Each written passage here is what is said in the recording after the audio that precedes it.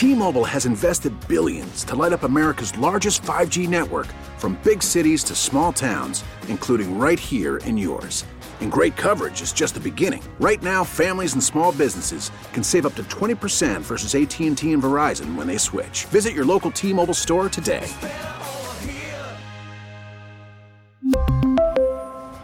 Plan savings with 3 lines of T-Mobile Essentials versus comparable available plans. Plan features and taxes and fees may vary. Baseball is back, and so is MLB.tv.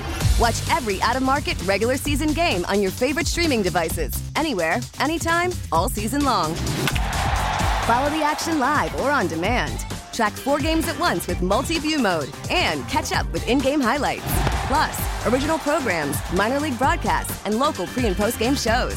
Go to MLB.tv to start your free trial today. Blackout and other restrictions apply. Major League Baseball trademarks used with permission. This hour is brought to you by Cars for Kids. The Bernstein and Holmes Show. Lorenzo Neal, my man. You guys got me fired up this morning. I can't believe I'm on a roll. You guys just opened up the door and let me go. I'll tell you guys a story about the fullback position. I think it's almost like the onion. For your information, there's a lot more to ogres than people think. Example? Ogres are like onions. Look at the onion. It's the most disrespected fruit and vegetable. But when you want that good soup, you call on that onion. When you want that good hamburger, you call on that onion. That's like the fullback. They stink? Yes. No. Oh, they make you cry? No. Oh, you leave them out in the sun, they get all brown, start sprouting little white hairs? No. You want that good lead draw, you want that ISO, you call on the onion. When you want that dirty yard, when you want to go downhill, you call on that onion. Layers. Onions have layers. Ogres have layers. Onions have layers. You get it. We both have layers. That's why I think the fullback position should be called the onion. Oh, you both have layers. Oh. You know, not everybody likes onions. Onions, baby onions. Bernstein and Holmes, middays 10 a.m. till 2 on Chicago Sports Radio, 670 The Score. They write themselves sometimes. Adam Studzinski rises to the occasion with that. We're broadcasting live from the Hyundai Studios, brought to you by your local Hyundai dealers. Happy record-setting temperature Wednesday, possibly today and tomorrow. The world's all going to hell, so let's enjoy it while we can, right? You've really got to stop beginning shows like this. I'm happy. It's like Stop you're being falling happy? out of the tunnel, running onto the football field, and then you just sit there and look around out of the metaphorical tunnel. And you forget that there's a game. Or you're running out of the tunnel with the American flag. Yeah. And then you tear your Achilles. But then on you the first decide play you're going to take a scrimmage. roster spot because you're trying to still make everything about you. Speaking of Achilles, sky point from a man, Tony Brothers. I hope he's okay. Yeah, I really do. Oh One of the vet refs, one of the OG refs still currently working. He's so old, he was reffing CBA games when I was calling him. Which means you're old. That is... What's up yours? I hope Tony's all right, but that could be a career changer for him for sure.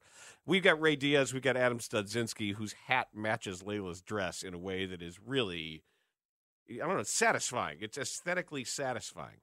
Adam's hat is a shade of pink. But purple. yeah, but it's all the cancer recognition colors. It's the Bears version of the cancer hats that they wore this past Crucial catch. Crucial catch. Thank you. Whatever that little heliotrope is near the brim is just sort of perfect. Brandon Fryer is helping out as well. Connor O'Donnell, Kevin Lapka doing the things that they do here in the Bernstein and Holmes show. And Crucial Conflict. We've got it all set up for you today. Adam Hogan join us 11:25. We've got High Noon 11:40. Carmen Vitale of Fox Sports is going to join us. It says here, Carmen Vitale, former NFL quarterback. Oh, my God. That I did not know. Way to call out my dumbass typo. I thought that's what I get. I thought I missed something. That's what I get. Hey, Pro Bowler. I gave her a new skill set. Good. She's very talented in a new way. That's cool. So, yeah, we get Carmy Cutlets, I believe, was her nickname back in the day. She actually probably wouldn't mind that. She likes Tommy DeVito. Yeah, like she talks about the importance of cutlets all the time. We can have that conversation with her. Brandon Pope, Emmy-winning host. Pope on the block at CW26. He's also a quarterback. Got some exclusives I believe coming he up. was a defensive lineman. In interviews with both Ryan Poles and Kevin Warren, and he's going to preview those conversations with us and maybe give you a little sneak preview of what they said at 1 o'clock today with surprises along the way as well. Hey, in the middle of the barn. Sometimes I just do the show for Ray. I appreciate it, man. Okay. Crucial Conflict on a Wednesday morning. I was like, didn't we just make a Crucial Conflict reference? Yeah, I wanted to finish it, punctuate. Shout out to Crucial Conflict. I'm sorry. I saw a band. It was like a reggae band at the Silver Room Block Party, and they covered that. Wow. Ray. That had to be amazing. Ray. 53rd and Harper was jumping. We were acting a fool. Amazing. It was so great. I think I have it. I'll show you during the break. I think I still have it on Instagram. Love that. Because we was out here like, what? Let's go. You know what, guys? Yes. I don't know about you, but sometimes when people are like, hey, what's the best club you've been to? Occasionally, it's been a street in the middle of a street festival. Mm-hmm. It happens like that sometimes. So hopefully there'll be some good ones this summer. My favorite music venue is right down the hall. I mean, that's pretty great. Of all of them, seriously, the best concerts that I can count the number of awesome shows standing 2 feet away from the performers for free, and then they do 4 songs. When you were gone, Layla and I went and watched Black Pumas in there. I've seen them in there. They're great. Dan and I have. So it was pretty cool to be able to walk over and spend a couple minutes just watching them perform to a small venue. It's great. And then being able to, like, this is, since people have been talking about it this past week with the anniversary of the Bears being in the Super Bowl, seeing Prince in a very small venue during his interview. Doing Purple Rain. No. That's a large venue, Dan. That's a football stadium. I'm talking about when he was interviewed. The pre-game interview that turned into a 15-minute concert. And you're like, what just happened? Prince just played in here. We weren't expecting that at all. You guys have fun at the Bulls game last night? You're both there. I was at work. Oh, I thought you were at the game. Yes. You stayed for the game? I stayed for a little bit of the game. When they were down 23, said, I'm going to bed.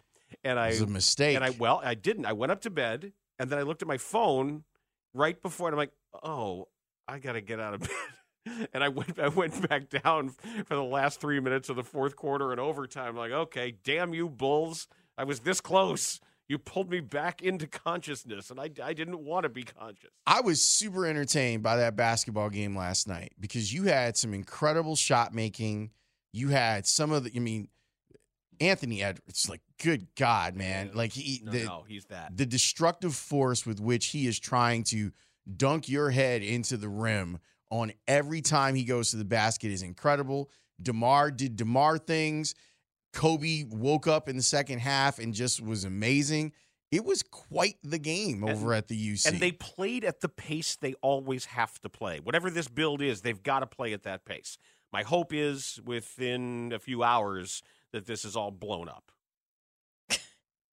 Because let that be the home swan song, and let that second half be the memory you have of whatever this could have been. I just feel like the asking price is too high on some of this. I would love to see you get first round picks, multiple for Alex Caruso. I just don't see that happening. The value of the respective pieces to the team are so high. It's almost like a Dylan Cease situation for the White Sox. Like, just because they bring the most value to you doesn't mean the league might necessarily think so. I don't think it matters. The value to the Bulls doesn't matter. The Bulls aren't going anywhere. This isn't there's no the actual value is minimal. I will say this. Like, I recognize the same thing you did, Dan, when it came to that's the only way they got back in this game. If you're down 20 plus to one of the best defensive teams in the league, tied for the lead in the Western Conference, and you have somebody who is just an absolute sniper on the other side, who can knock down a three at will that will put his team back in the game like Cat can, you've got to play with that pace. So the goal, at least when Kevin McHale told us about the Rockets in like 2013-14, was 6 seconds down the court. I feel like Bulls were going at like a 4.5 pace. Like it was even faster than that. Kobe pushes that, but he can't be the only one. The problem is that they can't sustain it. That ideally that was the whole goal, like coming into the season, was for them to increase pace, to be a team that shot more threes, that they can't consistently shoot well enough for them to play like that. And yes, you could increase volume in a lot of cases, but in some cases we see that their offense will just bog down. Or Vooch had a pretty good shooting night last night. He's had a bunch of really bad shooting nights throughout the season this year that's, I think, dragged them down from a higher level of mediocrity. But I think that that's where they're stuck, is in this place of, I don't know how it gets better even with the same group. And the group of guys is super lovable. Last night, and I've been there and I've seen it multiple times. I've never timed it, but I was wondering, DeMar usually finishes his warm-ups. He was like sitting right in front of me. He finishes his warm-ups, and then he goes to the tunnel, and then he throws an alley-oop to Andre Drummond. Like that's like once we get the alley-oop down, then I can go back and settle and get ready for the game. So it took him like 4 or 5 times to make the connection. And then I looked over as I was starting my show. DeMar was still signing autographs for people, like in the tunnel. You know, kids were like running from the other end of the court to try to get him to sign something. And I'm like, wow, is he looking at this as like maybe this is his last opportunity to do this with the folks at the United Center? I adore DeMar. I would love for him to stay a Bull, but I also know that I don't think that it's necessarily fair to DeMar or Caruso or to Andre Drummond to ask them to stay here in a situation where your best outcome is being the 7th seed and winning the play-in and then getting demolished in a playoff series. I think that you have to kind of kickstart whatever your reboot is going to be. Yeah, and it unfortunately just makes the Vooch signing and extension come into question. It's especially pertinent at the trade deadline when that's when he was acquired. Also for a first-round pick, as we recall. And I just want to know, how are you going to build around him? Because when you've committed to your center being the one-way player that he is primarily, and he's changing his game in a way that I don't know that it's ideal. Like, he doesn't want to be in the post as much per se. I don't know that he's verbalized that, but it just looks that way based on what we're seeing. It just brings up a lot of questions. You know what I was thinking about last night? Do you guys remember where you were and what we were talking about 4 years ago?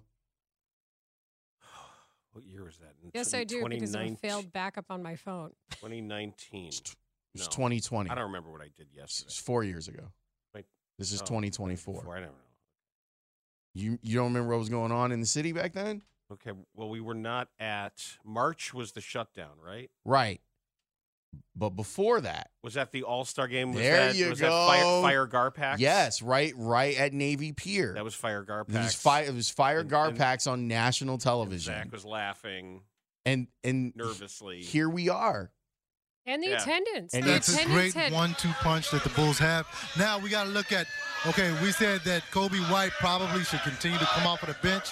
He's a guy that is explosive offensively off of the bench. But what if this could happen every night? Right. Where these guys both are in. Yeah, honeymoon's over. The honeymoon's long over, and the marriage is teetering.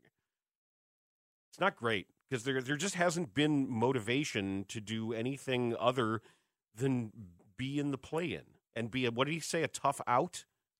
Yeah, I don't feel like, I think if in the first year or the second year, you love hearing that.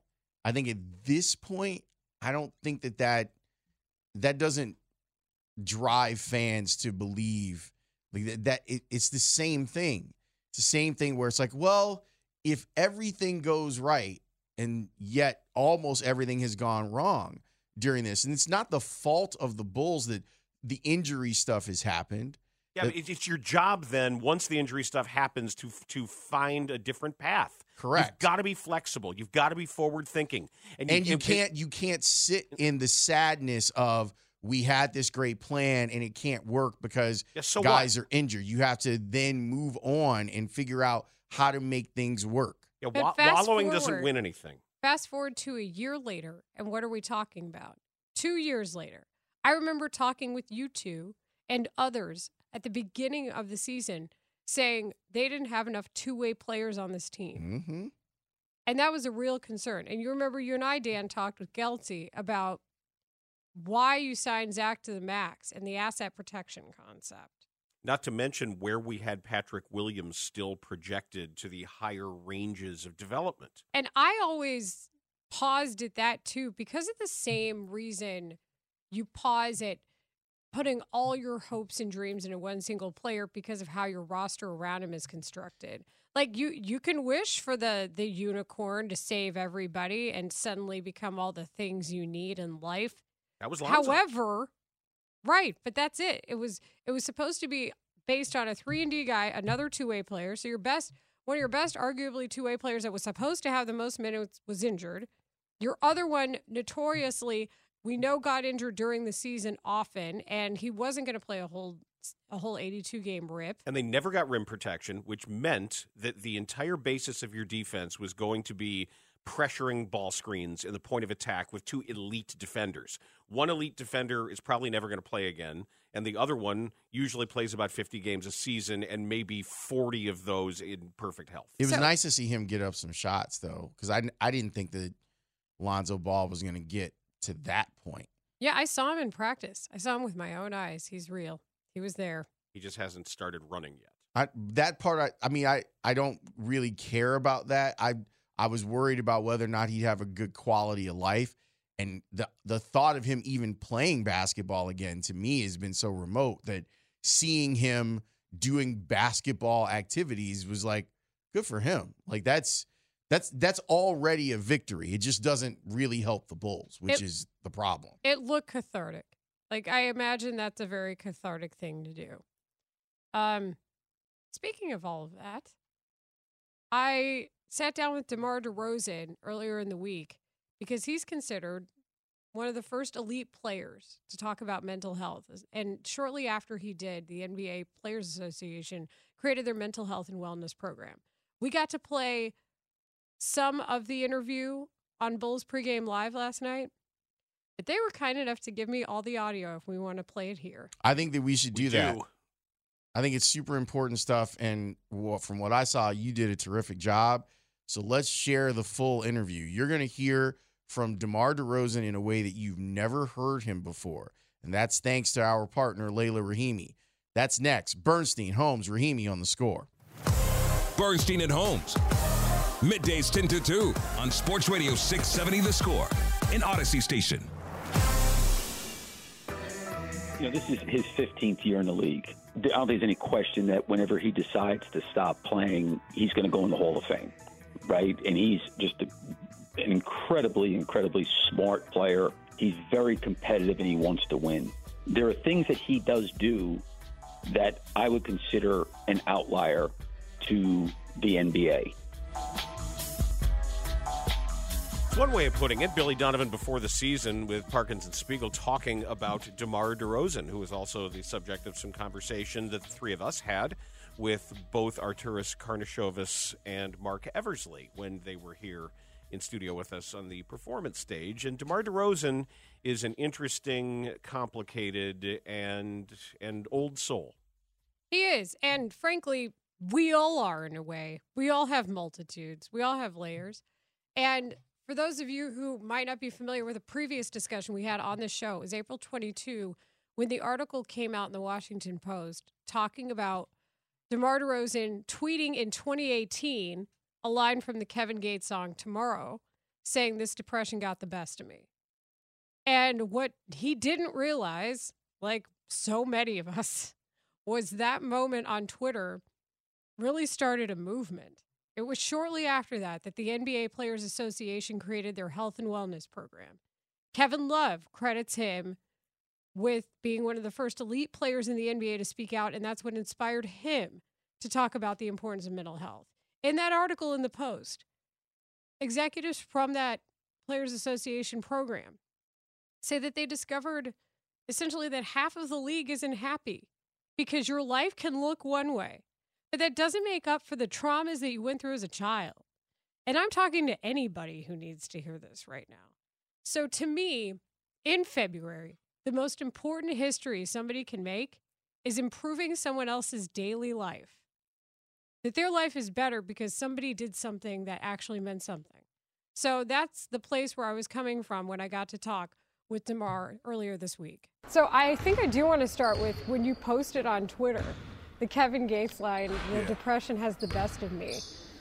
Did you realize it was going to resonate with so many people? No, I really didn't. To be honest with you, it was a actual feeling that I was feeling in that moment, and how I felt.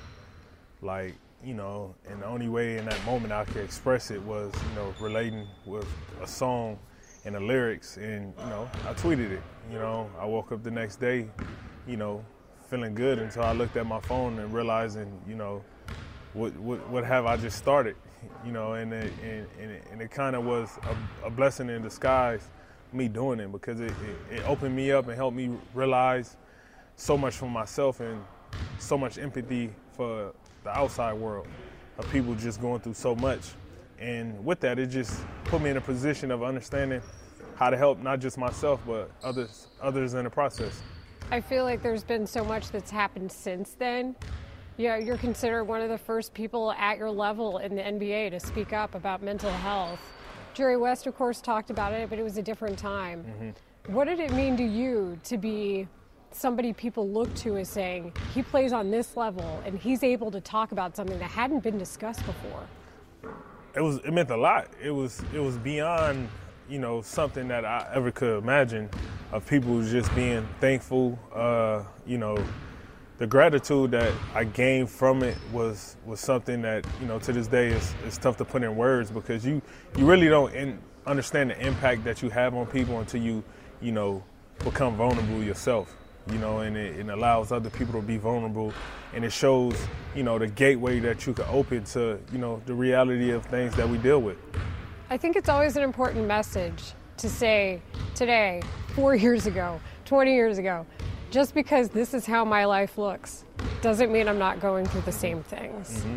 How do you internalize that, and how do you try to communicate that?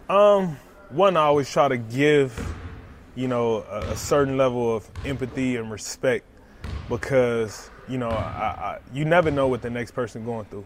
You never know what conversation you can have with a person to help their day be better, to carry on to help the next person day be better. You know, it becomes a chain reaction, because it's not a day that I get up where I don't realize, or I look at somebody like, you know, we all going through something, some type of way. So with me, I always try to figure out, even if it's coming in at work, you know, if Guy's tired, what type of light of positivity that I could be, you know, and with that, it allows people to be more vulnerable and have those tough conversations to relieve any type of stress that they may be carrying. So for me, it's just one of those things that, you know, I try to give the same energy and respect that I want, you know, for myself. And the more that's given, the more people don't feel like they're being judged, or they got to hide behind some type of tough shield, and they'll let it out, you know, organically, and that's the best way. What inspired you to speak up? A selfish moment for myself, expressing my frustration and what it was that I was going through allowed me to realize something bigger than just myself. So, you know, it was never a conscious decision when, you know, starting with the tweet, me thinking like, you know, I'm gonna speak out on this topic, you know. It was just me having an impulsive thought that led to Twitter that, you know, made me say, you know what, you know, it made me look at myself in a different light with a different type of confidence of, let me share this is why. And it led to so much more than I ever could imagine. I mean, I definitely understand the impulsive thoughts on Twitter. I've been there. Yeah. When NBA players talk to you about this, fellow players, what's been some of what they've told you about what you've helped contribute? I mean, just them being more open. You know, we carry this Superman cape so much, you know, at work, TV, after games, before games. If you have a bad game, dealing with family, personal stuff, we deal with so much. So when I'm able to talk to, you know, my peers it's like a norm. You know, it's normalizing being human. You know, and that's what makes me feel good about me being able to speak up about something that I went through, because guys look at it like, you know, if he could do it, I could do it. I have a story too, and it's not even just me. It's just all our stories are so impactful to not just to us, just to, you know, our fans or our family, people who really don't get a chance to really understand a lot of things that we may go through. So it's just more so guys just feeling human and, you know, putting the cape down when it comes to us having conversations. When you started this process, what was some of the best advice or maybe one of the favorite things that you've received being more attentive to your mental health? Just accept the process, you know, accepting the process. And when I say that, it's just you still going to continue to have rough days, rough situations. Don't let that, you know, bring you down or put you back in that negative, dark place. You're going to have bad days, but understand why you are having a bad day and try to address those things to combat it with something, whether if it's, you know, physical fitness, if it's, you know, something to kind of replenish yourself with a positive, you know, affirmation, you know, whatever that may be. You know, it's different things for, you know, different people. You know, mine has always been physical fitness. Sometimes just working out, you know, exerting yourself, kind of get the blood flowing, and, you know, you feel relaxed, like you got something off your shoulders. Some people like to read, watch something funny. You know, every night before I go to sleep, I always try to find something funny to watch and, you know, go to sleep, you know, with a peaceful, you know, grin on my face. You know what I mean? You sleep better. You know what I mean? So it's just whatever's for you. You know, find that. One of my favorite things about the NBA is how they're at the front of causes like this. Whether it's mental health, it's advocacy. That mental health and wellness program was created shortly after you brought that thought and that discussion to the public. What do you think of how the league has responded to you and to so many other players? I always thought we had the best league. You know, Adam Silver is for the players. He listened, and some like that, how fast they took action and prioritizing that speaks values to our association of, you know, how much they really care for the players, you know, and tending to whatever our needs are on down the line with every single thing. And, you know, addressing something like that just speaks volumes to the league that we in, and kind of, you know, show the other leagues, you know, whether it's baseball, football, whatever it may be, the importance of, you know, protecting our mental health, because we go through so much. You know, people think it's just always, you know, roses and pretty days, but it's tough. You know, it's hard a lot of times dealing with, you know, with being an athlete, being, you know, coming from nothing, all of a sudden having millions of dollars, the attention, you know, the constant, you know, negative stuff we hear from fans, or, you know, if something go bad, whatever it may be, you know, it gets rough on it at times. Well, and grief is cyclical. It's not linear, you know, and I think that's one of the things that you've gone through grief. Yeah. How have you been able to positively deal with it in a way like you talk about? You gotta have a great supporting cast, you know, great family, friends, people who, you know, you feel like is there for you. You know, that's the best feeling you can have, just having a support system, you know, family, friends, and leaning towards them when things get rough, you know. And I think for me, that was one thing that was beneficial for me. Creating a community. Yeah. Also, I know you're not ready to retire yet. I know you get jokes about being old. Yeah. But you've developed this legacy on the court for being one of the leading scorers in the NBA. But what does it mean to you to have been part of something so big off of it? It means everything, because, you know, being a kid growing up in Compton, I never could fathom or imagine anything on the court or off the court where I'd be having such an impactful, lengthy career. You know, it's something I would never take for granted. It's something that, you know, I wake up every single day and happy I'm able to do what I'm able to do. You know, being a fan of the game since I was a kid, to be able to be a part of the game means the world to me. And to be a part of the culture, to change the culture surrounding it. I think that's so impactful. It definitely is impactful. And like I said, it's still something that you know, still humbles me to this day, that I still can't believe. And, you know, that's the kid feeling that I still love about just being a part of this whole thing. Terrific job. That's important stuff. Thanks. He shared it before, so I knew it was probably something that, different audiences, and he just added so much to the conversation yesterday. A little different perspective than even what we had discussed previously. I love the question about grief because we know that that's something that he dealt with, and he's talked about it in other interviews, like trying to figure out like how he felt about all sorts of things because of grief. So I'm glad that you asked him about that. Also, thanks to you and whoever at NBC Sports Chicago allowed us to run that in full. I don't know what kind of favors you had to call in. Thanks to Bulldog or Kevin Anderson. Anybody else who was involved in the decision making there, because radio's different from TV, and it's to hear it uninterrupted like that is really meaningful. There's so much going on in there, and there's so much important stuff, and I'm thankful to DeMar and to Kevin Love because when I've had the privilege of being able to speak about mental health, and I've done it in large part with my wife, who has shared her story about the daily battle with bipolar 2. I talk about chronic and acute anxiety and being on the OCD spectrum, and when he says everybody's dealing with something, it's true, and it doesn't necessarily have to be officially diagnosed for that to be the case.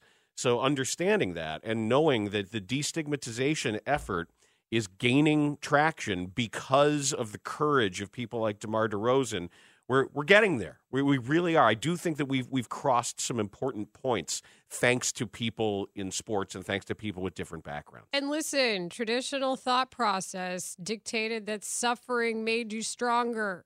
I certainly grew up thinking that as well, and it wasn't a blame point.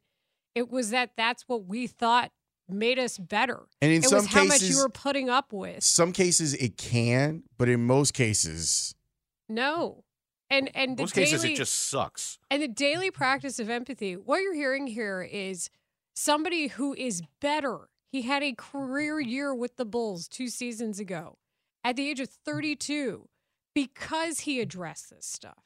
I also think his example that Andre Drummond followed. Yes. Late last season when Drummond also similarly recognized an issue, sought help, and spoke about it, and right now is playing some of the best basketball of his career. Evidence dictates your favorite player is better when they do the work, when they address this stuff. It's the old traditional stereotypes of, when they got married, blah, blah, blah. No, this is you get better. You're a better person. And those of us who have been to therapy and it's a practice. It is not something you nail by any means. You can tell he's done the work, and the daily practice of empathy and the satisfaction you get from being able to address your needs through addressing the needs of others, I just thought was so salient. Let's talk some more about this. There's some other things that I want to follow up on with you about that interview and some of the things that DeMar said, and it's attached to some things I was hearing last night at the United Center about the importance of certain people on rosters. We'll discuss that next. Bernstein, Holmes, Rahimi here till 2 on The Score. You're listening to Bernstein and Holmes, middays 10 to 2 on Sports Radio 670 The Score.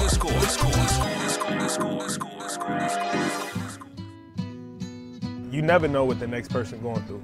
You never know what conversation you can have with a person to help their day be better, to carry on to help the next person day be better. It becomes a chain reaction because it's not a day that I get up where I don't realize or I look at somebody like, we all going through something, some type of way.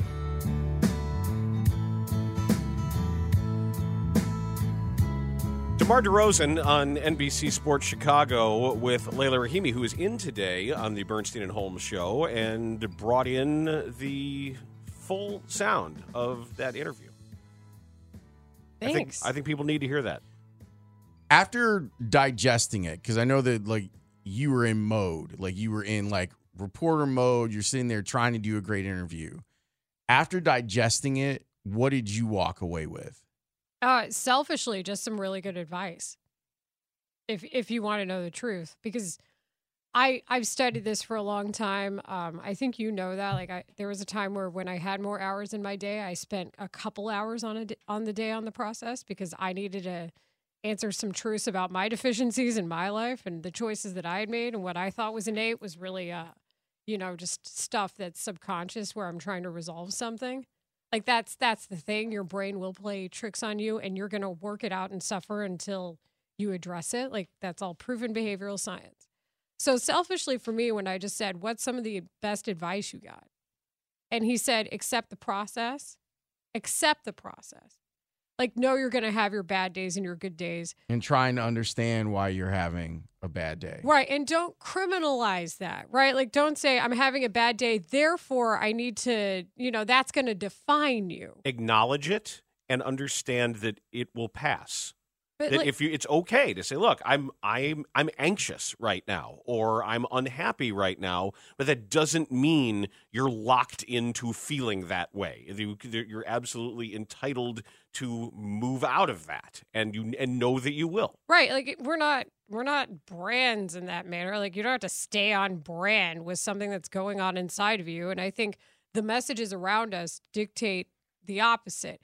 The other piece of this is, I was in Sherman, Texas, which is just about an hour north of Dallas, when Terrell Owens had the suicide attempt. And his publicist famously saying at the end of it, Terrell has 25 million reasons to live. And that discussion is just held by so many people, that thought. And DeMar has, when I say he's gone through grief, it's up to him if he wants to bring it up in that space. But when you have family members and friends die because of violence, and when you hear that half the league is unhappy because they haven't dealt with their grief in their life and what they've seen, and then suddenly you have this huge change in lifestyle. Just because you see what you're seeing, like successful at their job, which they've learned how to do for years up to that point, and that's any job or any trade. And then also to be good at it enough to make money. Money doesn't dictate happiness in this respect. Money doesn't dictate peace. And I don't know if we ever say it enough. Does it help you afford your life, and can it be a problem? Of course, the lack of money is a problem. Absolutely. Like having the necessities is the most important thing, but just because you might have more money, that doesn't mean that everything's fine. Right. And like the famous phrase, like when there's drama, look for trauma. When and he talked about that in the post. He said, I was lashing out. Well, why were you lashing out? Because you had some horrible stuff happen to you earlier in your life, and you thought that you were too rich to address it, or like you were ungrateful if you did. No. People have multitudes. I'm thinking, but there's a great line from Fonte. I want to get it right, but he basically talks about like being emotionally like caught in a storm and then having the survivor's guilt of surviving that storm. Like it was metaphor, but it speaks to it. Like there are all these different things and ways that we take the feedback from the outside world and we're trying to work through it all. And there's so many different landmines that you can walk or run into when you're trying to figure out what's the best way to go about your life and trying to be the best person that you can be. I also think it's important to recognize how many skilled and sensitive professionals are there who know things and can apply things and have been trained to help you through this stuff. It's not voodoo, it's science. And there are so many smart and empathetic people who we tend to think that our complicated minds are so unique and like nobody knows how I feel, nobody knows what I'm dealing with. Yeah, people do. People absolutely can understand if the conversation is fruitful and honest. They absolutely have ways to make you feel better, that you can build on to give you the ability to make yourself feel and function better. The idea of it is frightening to people because it's hard to understand. And it's hard because if somebody has a broken arm, they can x-ray it, they can set it, they can cast it, and you know that there's but people, there are just like that. There are people trained to deal with exactly what you are going through. All I think I just want to stress is, we always joke about the phrase like, well, I went through blah, blah, blah, and I turned out fine. Well, did you? Right. Like, I used to say it all the time, too. But it's like, did you? And usually the answer is no. You think you survived it. And that's important. Like, that's really important that whatever trauma that you went through, like, you survived it. But that doesn't mean that you're over it. And it doesn't mean that you're necessarily better for it. The most important part is you're here. Like, you're here. And that should be celebrated and applauded. But then take that and go, okay, how can it be better?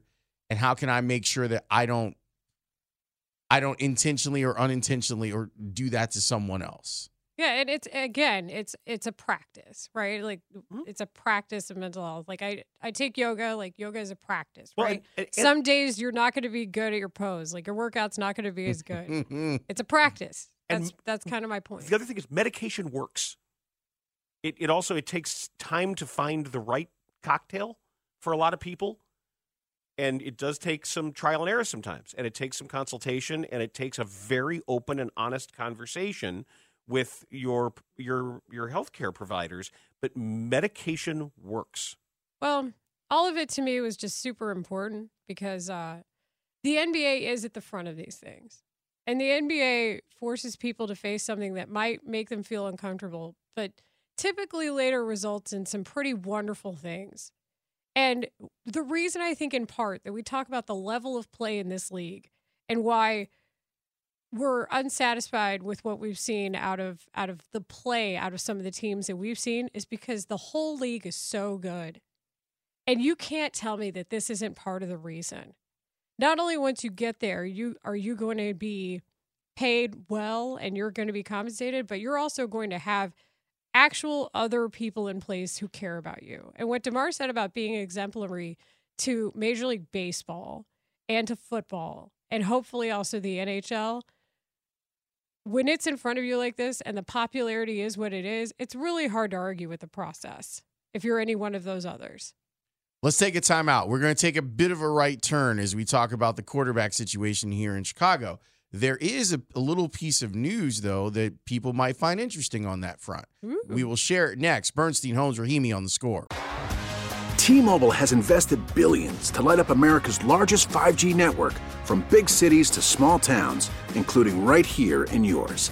And great coverage is just the beginning. Right now, families and small businesses can save up to 20% versus AT&T and Verizon when they switch. Visit your local T-Mobile store today.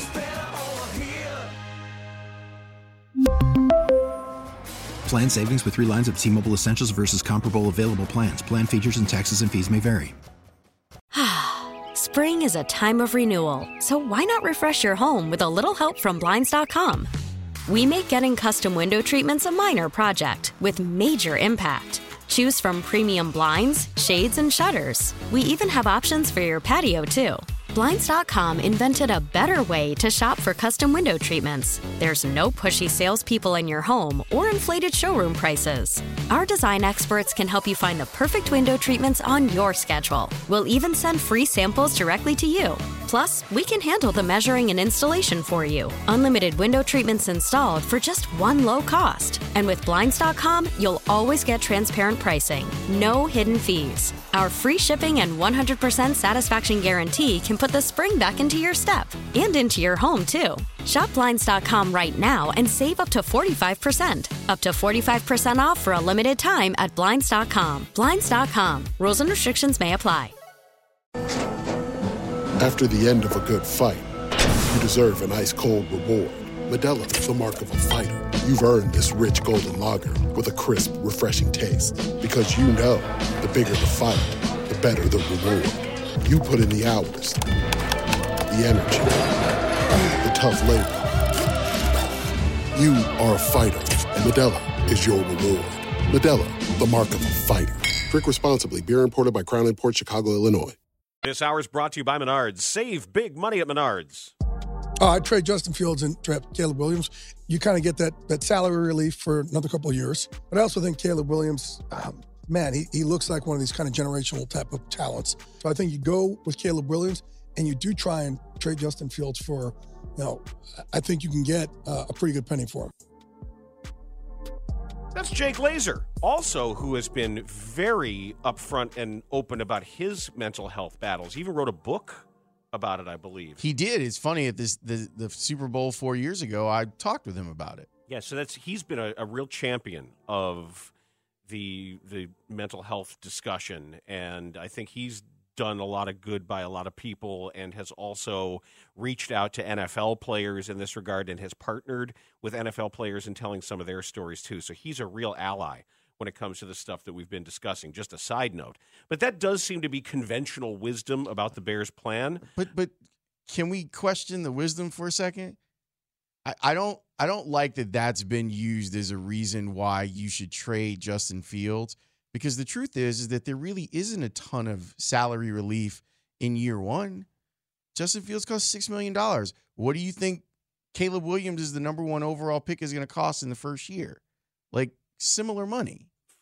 More than he was in his rookie season, obviously. More than Justin Fields was. Fields was signed a 4-year, $18 million deal, I want to say. And he was, pick number 11? Yeah, whatever the number one slot is. Yeah, the slot is I just wish that people would say, instead of trying to talk you into like the business aspect of it, say that you're really excited. And he did. Jay says that at the end of it. Say that you're really excited about what Caleb Williams can be. Like the concept of, the salary relief, it's negligible. For reference, Bryce Young's rookie contract for last year was a $6.9 million cap hit. So you got to imagine this year it'll go up slightly. Yeah. And next year, which means that Justin would actually be cheaper than Caleb Williams for year one. Because I think Justin's due $6 million this year. We're talking against the cap or how much he's owed? How much he's owed. Justin Fields is owed cash AEV for this next year is $5 million. His cap hit is also $5 million. So he is cheaper in year one. That's what I was just saying. What was the piece of news with Excuse me, $6 million. Okay. $6 million cap hit, $4 million due for cash. Still cheaper. Still cheaper. The piece of news comes from our buddy Mike Florio.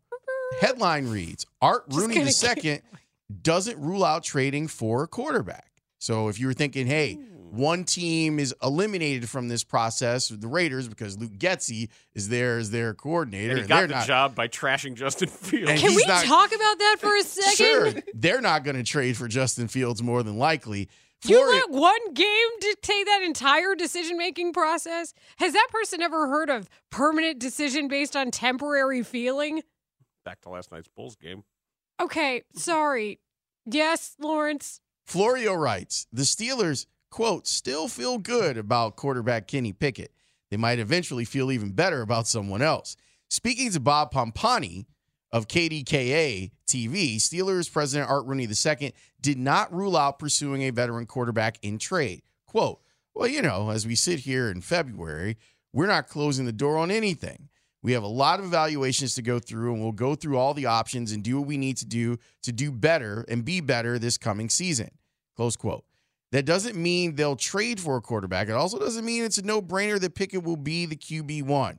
The overriding goal is to indeed get better, especially on offense. Pickett has done nothing special, frankly, during his 2 NFL seasons. Don't listen to this part, Joe Cowley, to make him the clear-cut starter in 2024.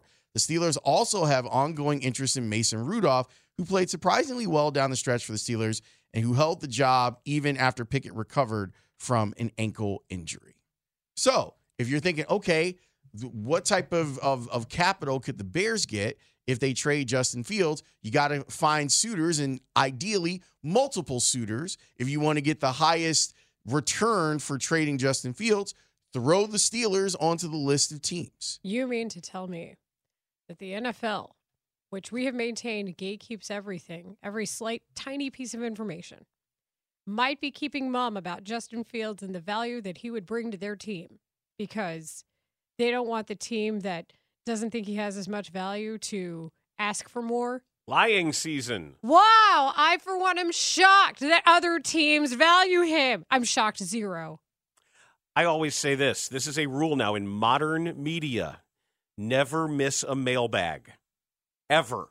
Never, ever, ever miss a mailbag. Things find their way into mailbags that may be outside or beyond the regular filtration of the way media works, and or reporters who would feel comfortable putting a headline on something or putting a lead on something sometimes say, I'm going to put this out there. That way I can make sure that I say I had this, but it's sort of under the radar. Easter egg.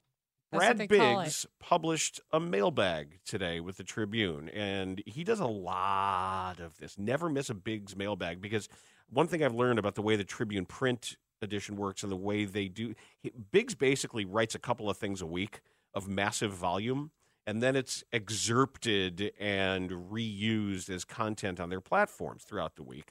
The very first question is Cliff Kingsbury to the Washington Commanders has led to a lot of speculation the Bears will trade it says he means the Commanders will trade up for Caleb Williams. Do you believe this, or will the Bears stay put? So there's a lot of words here, and he unpacks everything about trade value and talks about new Commanders GM Adam Peters, what his connections are, what his motivations are. And Biggs says, I don't believe Poles could get the kind of package he received from the Panthers when he swapped out. The Bears moved down 8 spots. They'd only be dropping 1 in this scenario. And he says, if Williams is the top quarterback when the Bears set their board, I don't see how they consider a trade with the Commanders. How could a team that's been seeking a franchise quarterback for decades pass on the chance to draft its top-rated quarterback? They have the top pick. There's no way of telling where they'll be drafting next year or what next year's quarterback class will look like. It's counterintuitive to think there's a better route. The only scenario in which I could see a slight possibility the Bears would consider a trade is if they had very similar grades on their top 2 quarterbacks, a virtual coin flip. But the chances of this happening seem remote. For a franchise that's been dogged for so long by inadequate quarterback play to get cute and not simply turn in a card with their top-ranked quarterback's name on it would border on football malpractice.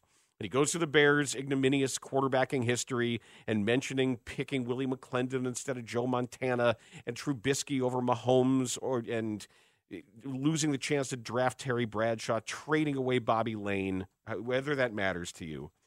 And he quotes a veteran front office man who has worked with Peters before, who says, you need to slow everyone down on this bleep. Adam Peters has never talked to Caleb Williams. Neither has Ryan Poles, for that matter. People need to stop trying to connect all the dots because most of those dots haven't even been put on paper yet. I would disagree with that assessment of things. There have been plenty of dots that have been connected already. Are you kidding? His social media alone. It's fine. How many posts are you going to like, Caleb Williams? The other thing is that there are other NFL executives that think that the Bears could get a really great return on trading the number 1 pick. And it doesn't have to be to Washington. One only needs to look at the draft board itself and say there are other teams in similar positions as Carolina was last year that need a quarterback. Picking 7th this year, the Tennessee Titans. Maybe they have their guy, but maybe they don't. And it is a new coach that's going in there now. Picking 8th are the Atlanta Falcons. They would also be another place that you could look for perhaps to trade Justin Fields. Well, then you could get more because you're moving down more. That's my point. Do you know how many Falcons fans are online on multiple platforms talking about how much they want Justin Fields? Yeah. Jets fans talk about, man. And the thing is that it's similar to the Caleb Williams thing where maybe you don't want to go home. Like if you're Justin, maybe going home to Atlanta is not the best option. That might for be you. some pressure. But if we were to look a little farther down the draft board, we would see the Minnesota Vikings sitting there at 11. Granted, you probably don't want to trade him into the division, but if they came to you with hey, why don't we give you a whole bunch of first-round picks? And drafting behind them at number 12 is Sean Payton and the Denver Broncos. I'm not saying that what this person is saying isn't the most likely thing to happen, but the idea in a draft where everyone clearly wants Caleb Williams and there's a multitude of need on a bunch of different teams that are drafting lower than where the Carolina Panthers were last year, I don't know how you can say that as an absolute, that no one's going to make that move from 7, 8, 11, or 12 to try to get the number 1 pick. Well, especially when you saw it happen at 9 last year. Here's the other thing. Don't tell us that we're making things up when the entire discussion about hiring coaches and offensive coordinators has been married to the quarterback. What in the damn hell are we talking about here? Of course, we're all going to ask questions when you hire Cliff Kingsbury, who is famously without a job and working at USC as an assistant to a guy who's known to also be an offensive mind. And already had a job, and then...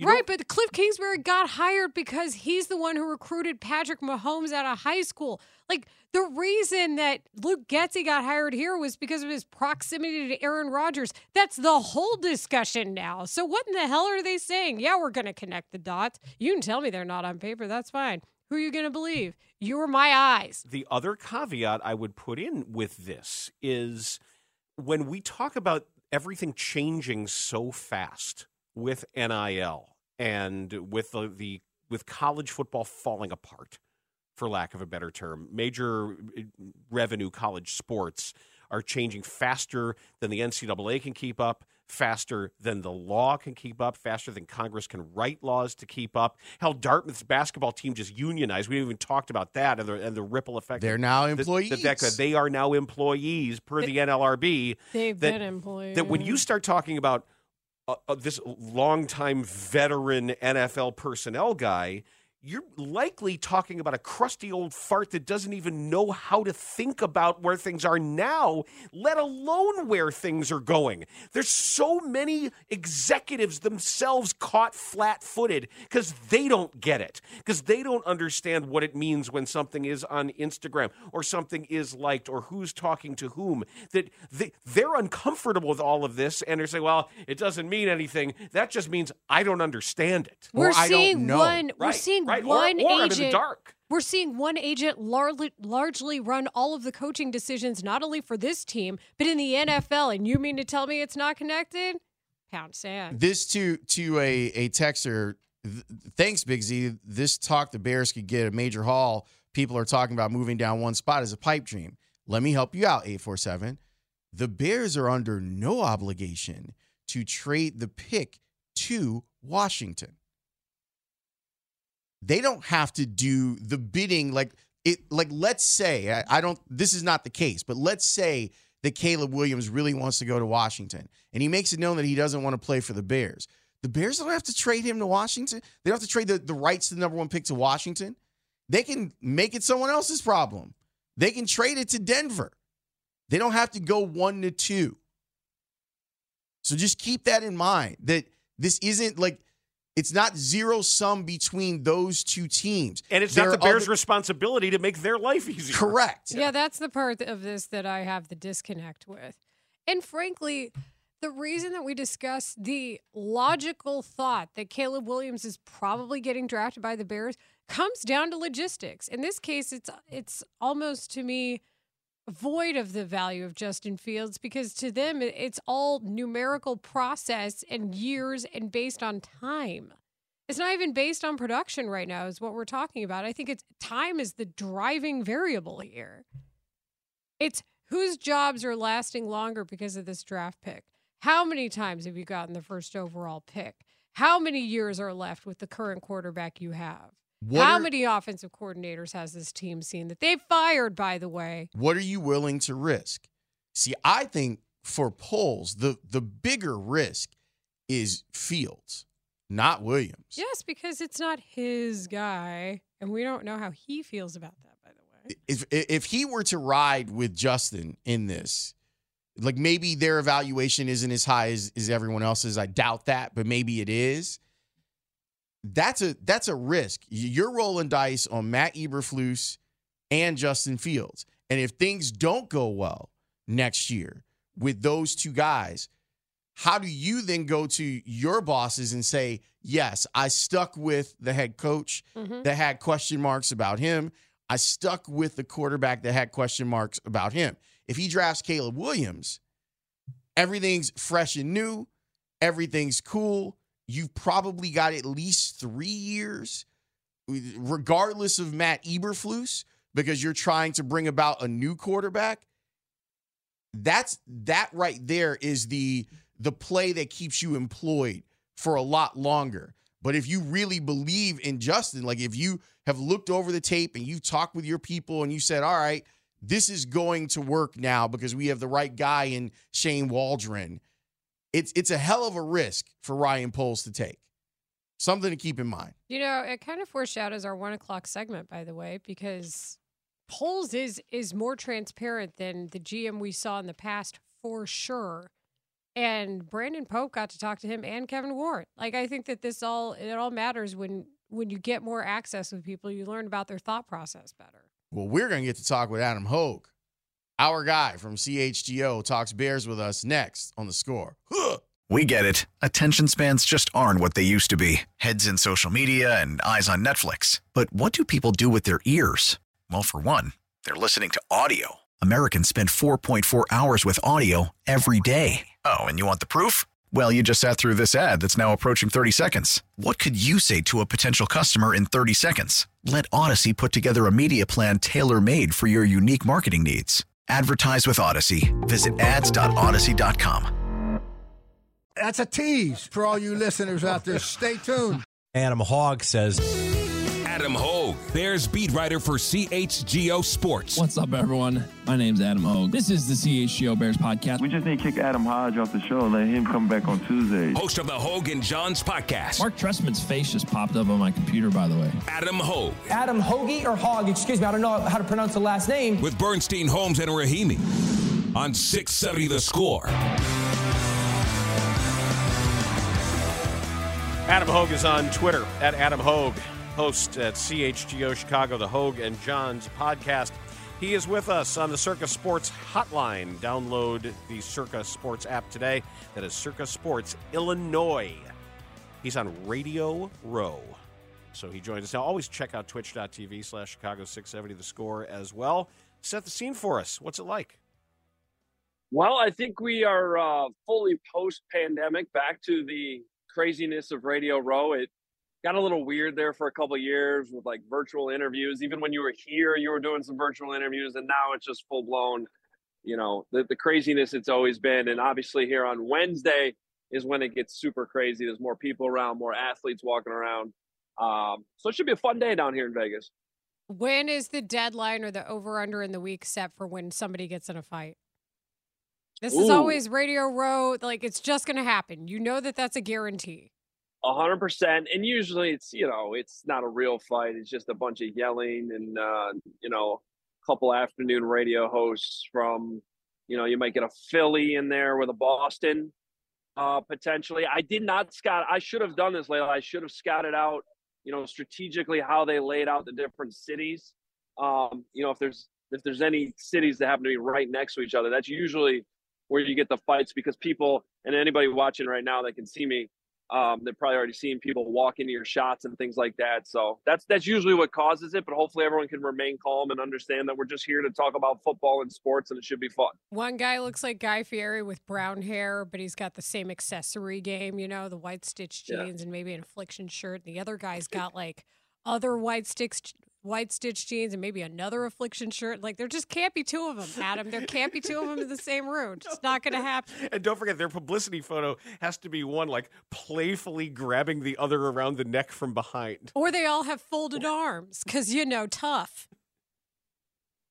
I got caught in a folded arm situation yesterday talking to Robbie Gould, and I just got accused on Twitter of not liking what he was saying about Justin Fields or something. So I got to watch my own body language here, too. What did Robbie say about Justin Fields? So Robbie was very pro. I don't think he was trying to make the point that he was just like all in on Justin Fields, as much as he just really thinks Marvin Harrison Jr. is going to be incredible. And he's like not against just use the number 1 pick on Marvin Harrison Jr. because that's how good he could be. So keep Justin, roll with Marvin. I don't think logically that's, the best process to how, or let me say this, because he might end up being right. That may end up being the best player in the draft when it's all said and done. But yeah, but you could trade the pick and still probably get Marvin Harrison. That's what if you're going to go down, if the Bears decide Marvin Harrison Jr. is absolutely 100% their guy, they should definitely trade back at least to 2 with Washington. So Washington can have Caleb then, and then they at least get whatever they can get out of Washington, which I still maintain is going to be more than normal for a team just moving up one spot. Because I just think there's a Caleb premium here. There has to be when you got to consider the whole market, and the market's going to be a bunch of teams trying to get up there. So yes, it's only one spot for Washington, but they're also competing against these other teams. So they're going to give up. They're going to pay a premium. I know that your guys are there, and I know that they're asking questions, but even beyond that, how interesting is it to you that the Bears are at the Super Bowl, even though they're not in the Super Bowl? Yeah. It's usually like this at this point. There's some down years, some better years. The Bears have some marketable guys now. No. I mean that whatever the Bears are going to do, the conversation. Yeah, that it is the news of Super Bowl week before we really start talking about the two teams. Yeah, I got you. Yeah, and for the second year in a row, it was like this last year as well. I think it's even more so this year because of the Caleb Williams hype adding to it. But yeah, 100%. Like, there's two teams. There's a game going on this week, and so far through Wednesday, a lot of this conversation, and not just us because we're here, but even the national guys you talk to, you turn on NFL Network or something like that, they're talking about this stuff too with the Bears, with Washington. With everything they got going on, the hires they're making, what does it mean for Caleb Williams? It's a huge story. So, the Bears are off-season relevant again. They're the team of the off-season. Hopefully they can turn all this into being the team of the regular season at some point. I also think that the discussion around Kingsbury's hiring from other NFL people is super valid right now. Like, I want to know what they think about it, why they think it happened, especially after what happened in Arizona. So what have you heard about just that piece of it based on the process that's happened? Well, first of all, like there's definitely credence. There has to be to sort of the red flag nature of how that played out. I mean, he's basically not all the way to the finish line, essentially, with the Raiders until he signs the dotted line. They don't get it done. I wasn't buying that, like, contract negotiations broke down. I felt like it had to be, Washington coming in and being like, hey, wait a minute, don't sign anything. Like, here's our situation. Here's what this could turn into. And I think the important thing is that it's not just Caleb. Like, obviously Caleb and their relationship, if you're Washington, you want to set that up.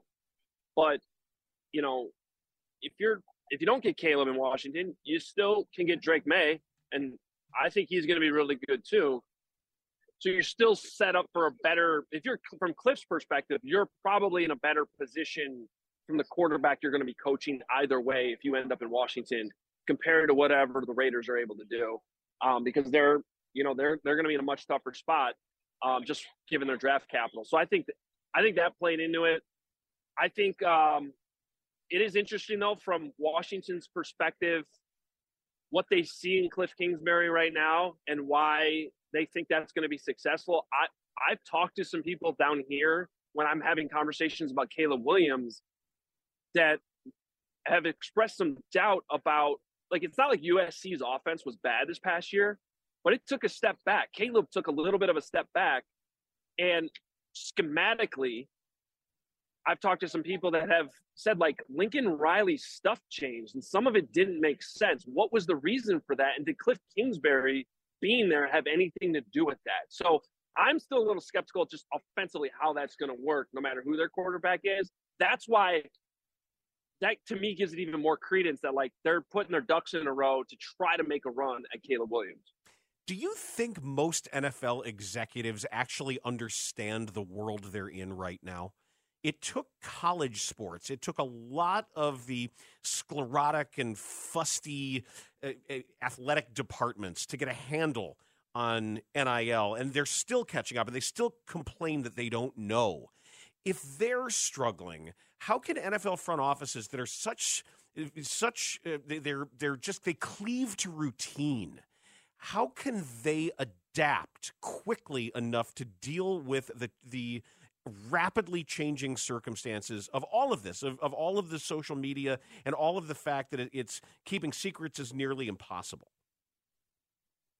Yeah, and I think it all comes down to, if I'm understanding your question, correctly, I think a lot of it is just sort of a shift in general, whether it's college or even the pros, to empowering players more, right? Yes.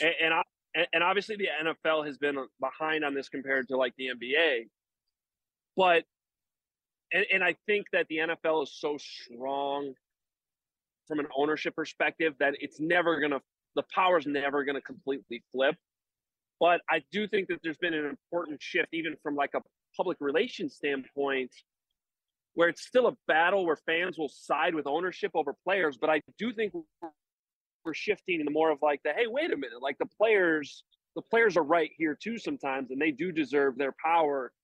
And that's why I'm going to be really fascinated, guys, just to see how this Caleb Williams thing plays out over the next few months, because it's not like this hasn't happened before, but but it's been a long time since Eli Manning. If a player is really going to try to strong arm where they end up in the draft. Now, again, I don't know if you guys got a chance to read my piece on Monday that we put out on All CHGO that I've been working on for a while. All the homework I've been able to do, all the people I've talked to, do not believe that Caleb Williams is like the type of player that's going to ultimately force that hand. That all of this has to do more with his dad doing his due diligence. And there's a long history here going back to high school and then college when he committed to Oklahoma and then transferring when he ended up at USC. This is just the process of the family, and it's just a dad doing his due diligence for his son, which I'll never blame. But there's obviously enough smoke here that over the next month or two, I think there is going to be a little bit of a recruitment process here on both sides, where the Bears, even though they have the number one pick, are going to have to sell a player on coming to Chicago if that's ultimately the choice they choose. I don't think it's going to be a hard sell, but that is different than normal, because normally it's just like, okay, whichever player we want, we're just going to draft them. We don't have to sell them on anything. And ultimately, they could still draft them. But I think this kind of does get back. Hopefully, this all makes sense to the context of your question, where like here we have a young player coming out of an NIL world where he transferred in the middle of all this too. And he's trying to have some power in a situation where the way the draft's set up, these players, these prospects don't really have a lot of power. It's so interesting to me, like even the way that you frame conversations with people, that people are saying, well, Caleb's not the type of player that would do that.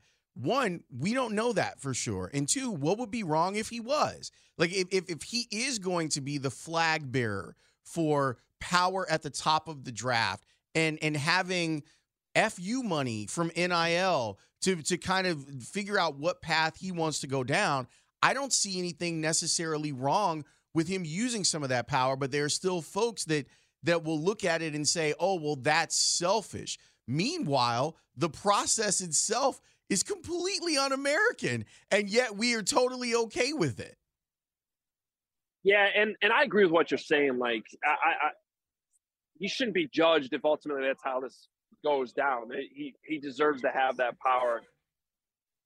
From everyone I've been able to talk to, though, it's more of just like the family is going to do their due diligence to make sure that Caleb Williams, and this is important, is set up for success in the NFL. And when I say that, I'm talking specifically the second contract. So every move this family has made with Caleb, going back to high school, was about the next move, right? So we get him in the right high school, Gonzaga Prep in D.C., to put him in the best position to end up at the best D1 school where he can have success. And then when Lincoln Riley leaves to Oklahoma, it's okay, let's have 25 Zoom calls with all these other schools that are interested in him to make sure he's in the best spot to end up being the number one overall pick in the draft, which is a huge goal for Caleb Williams, 100%. Let's not forget that. And now it's all about what's the best situation for him to get that second contract, which is in the NFL, especially at the quarterback position, what it's all about. And that's where I come back to this, though. Last thing I'll leave with you guys. The Bears do have the best situation when it comes to draft capital, because not only if a team trades up, there's possibly giving up half of their high draft capital for at least half of, if not more, of Caleb Williams' rookie contract. So that's putting them in a disadvantage right away, where the Bears are the only team right now that can take him. And, oh, by the way, also draft another player 8 picks later at number 9 in the first round and give up 0 draft capital, also gain some from trading Justin Fields. So I do think at the end of the day, when Carl Williams, Caleb Williams come together and they look at all these situations, the Bears are going to have a pretty strong case that they are the best situation for him. It's a really weird position to say for the Chicago Bears with a quarterback, but in this situation, it might actually be true. With the weight of history looming. Adam Hogue. Yeah. Adam Hogue, thanks so much for Wait. Oh, pick on the game? Wait, no. Forget that. We can ask Hogue what we asked Kalen yesterday and what we asked Ron. Okay. Your Achilles heel in Vegas. Is it gambling? Is it a food item? Is it the concerts? Hours? Is it concerts? Is it drinking? What do you have to make sure you don't do too much of? Well, I just call it fun, by the way. You can also just have fun. Man, that's a tough one. I think it's wasting too much time just roaming around. I know that's probably a weird answer, not specific enough. I don't get into I did lose some money at a craps table last night, which was not great. Coldest craps table of all time. But I can usually, I'm not like trying to run away from Radio Row at all. It's because I gotta go. I don't get into the gambling too much. I just find myself wowed by a lot of stuff in Vegas, and this new Sphere thing they have is incredible. And so I'll just find myself sometimes wasting an hour, and you can walk a lot in Vegas, just looking at things. I've been here enough. I've seen this stuff a lot, but still, like walking through Caesar's Palace, it's still cool to me. And I'll just roam around with like the fake paintings of the sky ahead of you. So that's probably, I guess that's my weird answer to the question. No, that's 100% what Ray and I did. That's all we did was walk around. Yeah. Yeah, but you guys were walking around downtown Vegas. We also walked around the strip. Oh, you guys walked a couple the strip? hours. You were seeing the fire-breathing, praying mantis. We had a lot of fun. Mantis. Yo, I'm staying off of Fremont Street downtown. Stay on it, Adam. Stay on it. Constant noise and music to like 3 a.m. There's not been a lot of sleep. I'll say that. There's a really great pizza place towards the end of Fremont Street, though, that is worth it, and it's less noisy. So, you know. You're in Vegas. Vegas is noise. Go to the Mantis, Adam. Go to the Mantis. You can just go to bed, man. Less noisy was the number 5 midday show in America. That's true. Hoger, have a good time, man. Thanks for joining us today. No problem, guys. Hope you have a good day. I'll sleep next week. It's all good. Yep. That's Adam Hogue. Next up, we have High Noon. I have an update on a story we did in April when art imitated life, and the story ends with art imitating life more than you could possibly know. I would like to talk about a Super Bowl halftime show that I witnessed. I would like to celebrate an anniversary. Bernstein and Holmes, middays 10 to 2 on Sports Radio 670 The Score and 670thescore.com, an Odyssey station. I'll be back this way on Monday. We'll settle this then. Right there, out in the street. In front of the Palace Saloon. Yeah, right. When? High noon? Wednesday high noon. That marks the middle of your work week, and then it's all seashells and balloons from here. We talked about the Bulls game last night. I say you take that second half and that overtime and that fourth quarter, and you remember that as your final sweet memory of a build that's over. Unless they keep everything status quo, which is possible. Of course, with this group, it's always possible. We played the full sound of the wonderful and important interview that Layla did with DeMar DeRozan about his mental health and his process. If you missed it, I really suggest you go back and give it a listen. It's awesome stuff, to which we reacted thereafter and talked about the Bears and their current situation. Got the latest from Radio Row in Las Vegas with Adam Hogue. It's High Noon Studs, looking at the clock, I feel like I should defer. I'm going to defer. I'm going to defer to my partner, Layla Rahimi, for High Noon. Oh, no, because what you were about to talk about was some of the most wonderful brilliance we've seen as a public at the same time in history. Yeah, but we could do it tomorrow. So I bring you the second most wonderful brilliance we've ever seen. Happy birthday, Blazing Saddles. Yeah. This is sports radio, damn it. So here come the farts.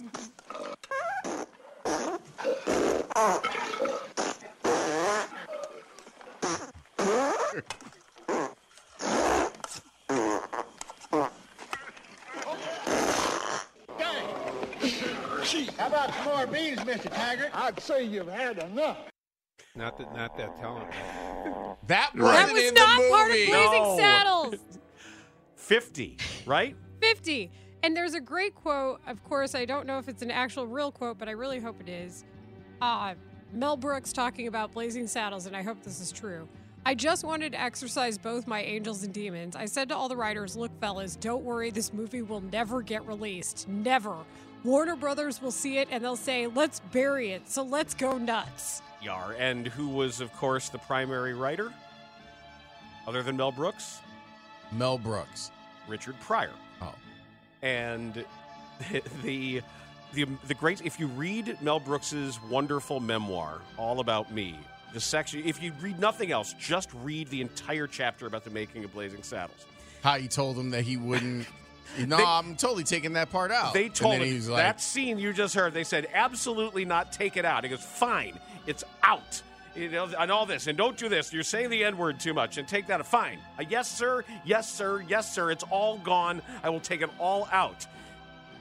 And he had never had any intention of doing anything he said. And he said that was the trick to movie making. Agree to whatever they want, and then don't do it. I mean, that movie's just great on all levels, but from a personal standpoint, I always love watching it because Cleavon Little was handsome the same way that my grandfather was. It was like, oh, that's what Grandpa looked like when he was young. And when he rolls out, all duded up, when they first show that great hero shot of him on the white steed riding into town, looking like $1 million. Is he wearing Gucci? I think it's Louis Vuitton. It's Louis Vuitton. That's what it is. He's wearing Louis Vuitton. He's just style, just handsome. Depends on how old you were when you watched it, what resonated with you the most. But for me, it was the fart jokes. It was Mongo for me. Mongo just pawned in Game of Life. And while we speak of movies, you'll remember back in April when the NYPD rolled out a robot for its test run in the subway system. You remember this? It was the fully autonomous outdoor security robot called K5, Deployment of Innovative Policing Technologies. And we said, uh-oh, we've seen this before. We've seen the ED 209. You have 10 seconds to comply. K5 still alive. Wait, that's different. And the ED 209, we know, had notoriously malfunctioned. Well, Mayor Eric Adams is now removing the 400-pound white robot because it didn't operate as they saw fit. It was designed to operate without human handlers, but it needed chaperones throughout its entire run. So it wasn't actually autonomous. It was just like walking around with a wheelbarrow, essentially. So it's most men I know? Well, this is my favorite part, because this is so true. The robot was unable to move past the block-long station mezzanine area because it couldn't use stairs. Yeah. Now, think back. In the actual movie RoboCop, that's what got him. When they send the ED 209 after Peter Weller couldn't grab. What was its downfall? Stairs. The stairs. It wasn't. Was it really? Yes, it couldn't grab. So it just kind of went. The hydraulic feet couldn't navigate the stairwell, and it tumbled over. This robot didn't know how to climb stairs? And this robot was unable to climb stairs. The actual ED 209 also was not able to stop RoboCop because it couldn't climb stairs. And everyone told him that things were going to go this way, and they didn't listen. Do you guys remember that Hitchbot that they killed in Philly? Did you guys ever hear about that? I was No. in Philly when it happened. It was the most Philly thing that ever happened to me. There was this cute little hitchhiking robot, and it was trying to collect data from everywhere, and people could take pictures because it was traveling on its merry way from Canada. Made it to Philly. Nope. R.I.P. Hitchbot. Damn it, Hitchbot. More about Philly, really. Carmen Vitale is in Vegas as well, so we'll ask her the same question we've been asking everybody else. And I'm gonna go with shopping, just because she gets such incredible style, and like even on Instagram, like she's like, I got this outfit, and today's a good day to do this. I think that's gonna be. I think she's too smart to play in the other arenas. Wait, have you two discussed what your vices are in Vegas? His is heroin. Back after this on The Score. The Score! This hour is brought to you by Vasectomy Clinics of Chicago. When you're in the mix of things like we are, you don't really look at that. You're so focused in on the next game. And I think if you make that your focus, you're probably going to have a problem and get knocked off whatever pedestal people think you're on. And so this game, there's too much parity in this game to take your energy and put it in that direction. So we're focusing on this game here against a great football team, and it's going to take all our energy to do well against them. Now show me again, this time with those nuggies. That's Andy Reid talking about whether or not his team is a dynasty. I think in modern context, of course they are doing what they've done. There's no question that being able to get at least this far as many times as they have is a huge deal.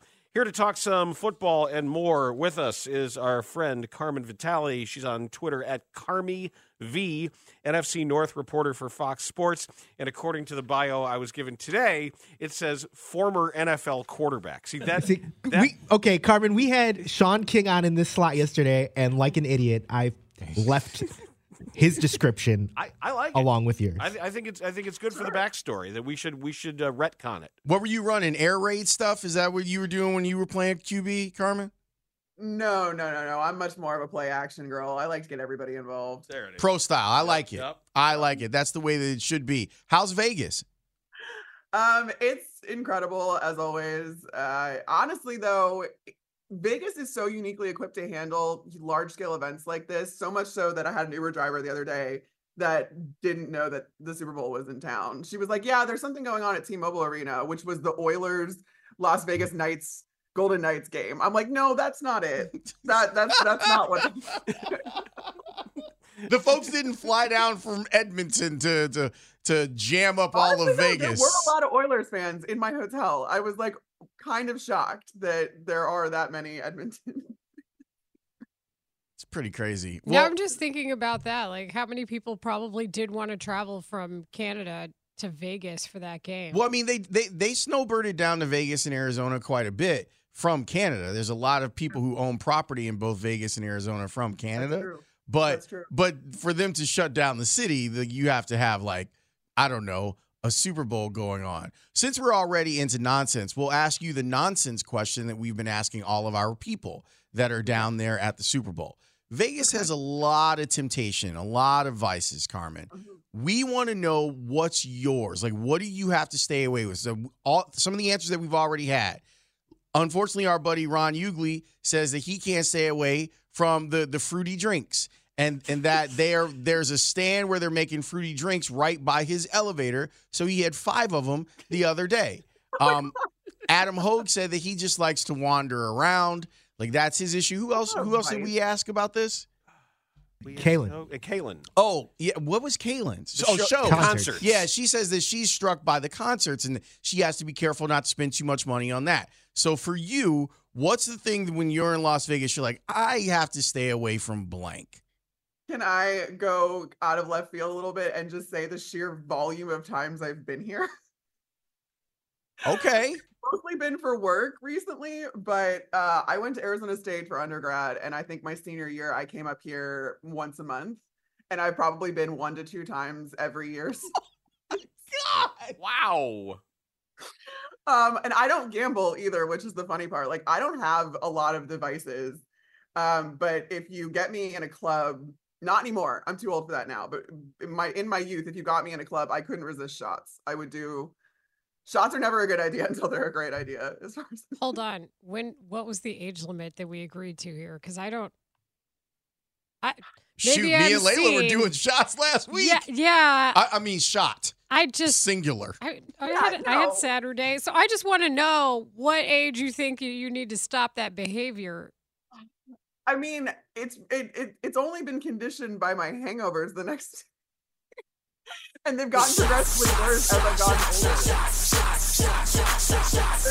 Might I recommend coconut water? And he better be at the halftime honestly, show. Vegas has the IVs though, so like, I don't know if I'm really in a bad way at some point this week, I'll just go downstairs and get an IV. So you and I should never have same days off. I think that's a must, and it should be recorded. Terrifying. You guys should have your own show. My guess was going to be because you're such a style icon that the shopping was going to get you. Yeah, I love walking around and window shopping, but how much money do you think I make? I can't afford like all of the shopping here. Are you kidding? Yeah, it's too So bad. although I do have to go to Nordstrom and pick up an outfit option for honors tomorrow at some point today because I had to scramble last minute. So I do have like 2 or 3 different options to wear to NFL honors. As you sort through everything at this point in the week, this is usually the day where we transition from crazy, silly, oh my God, Taylor Swift and all the wildness of the first media crush to actually talking football and looking at how these teams are going to match up and what they're going to do. What is the most important unresolved X and O conflict in this game in your eyes? I think it's 49ers run defense. It's been a concerning aspect of that defense, and it's probably the only like real weakness you can talk about when you talk about the San Francisco 49ers right now, at least consistently. And you've seen Isaiah Pacheco come on very strong, and he's had a hell of a year. And the Chiefs aren't the best rushing team, like they're bottom of the league in a lot of those stats, but at the same time, they can figure out when and where to beat you.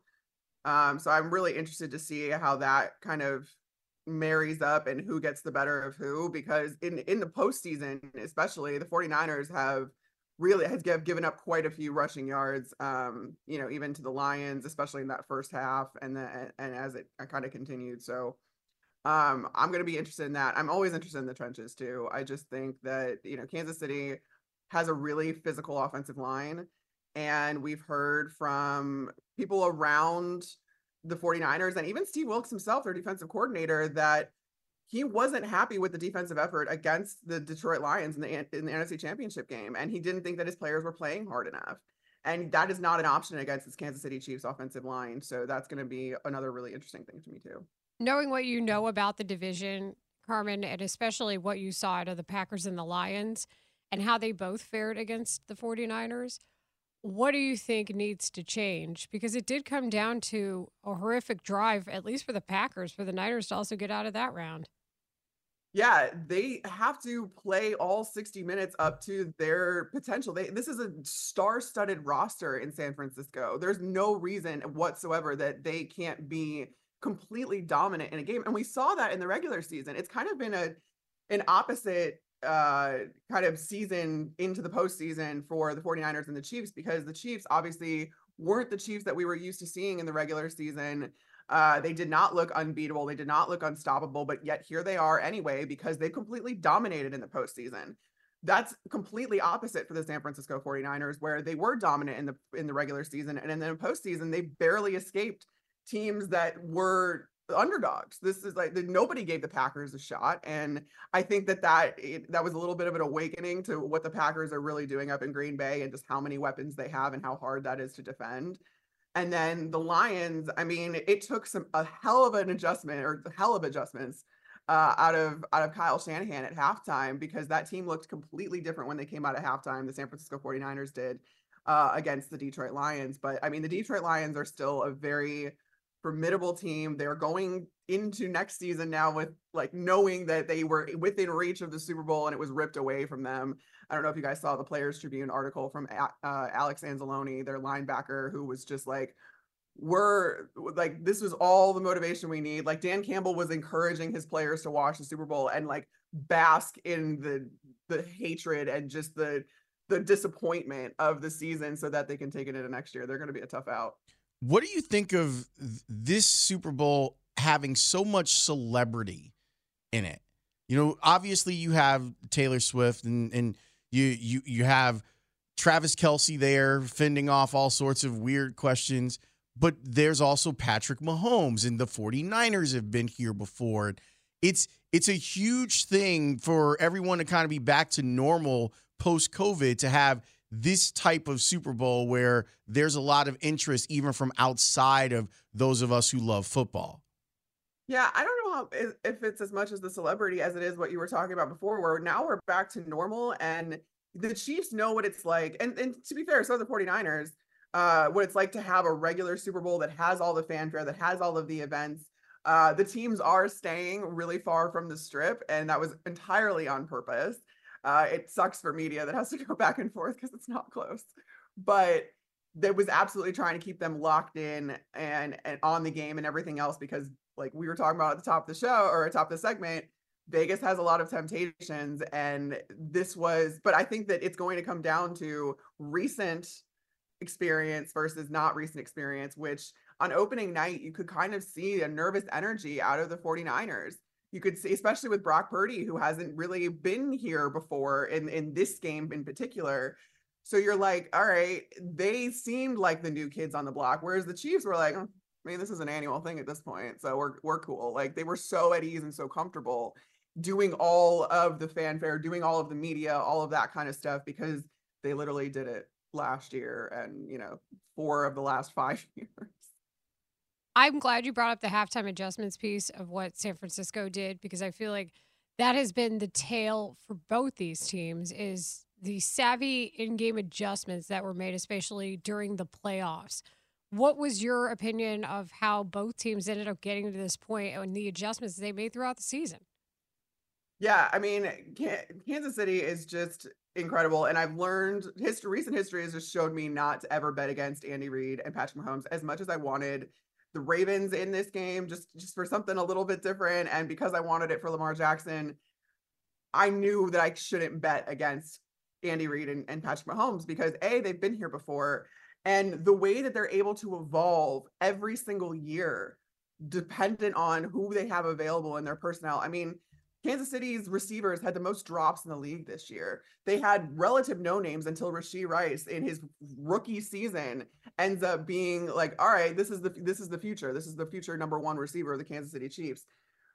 They were able to work through all of that because Andy Reid is one of those absolute football sickos that is in his office all the time. Like I know guys on that staff, and there are times that they're sleeping in the office, and it's a very regular occurrence. I mean, this is who Andy Reid is. This is what he does.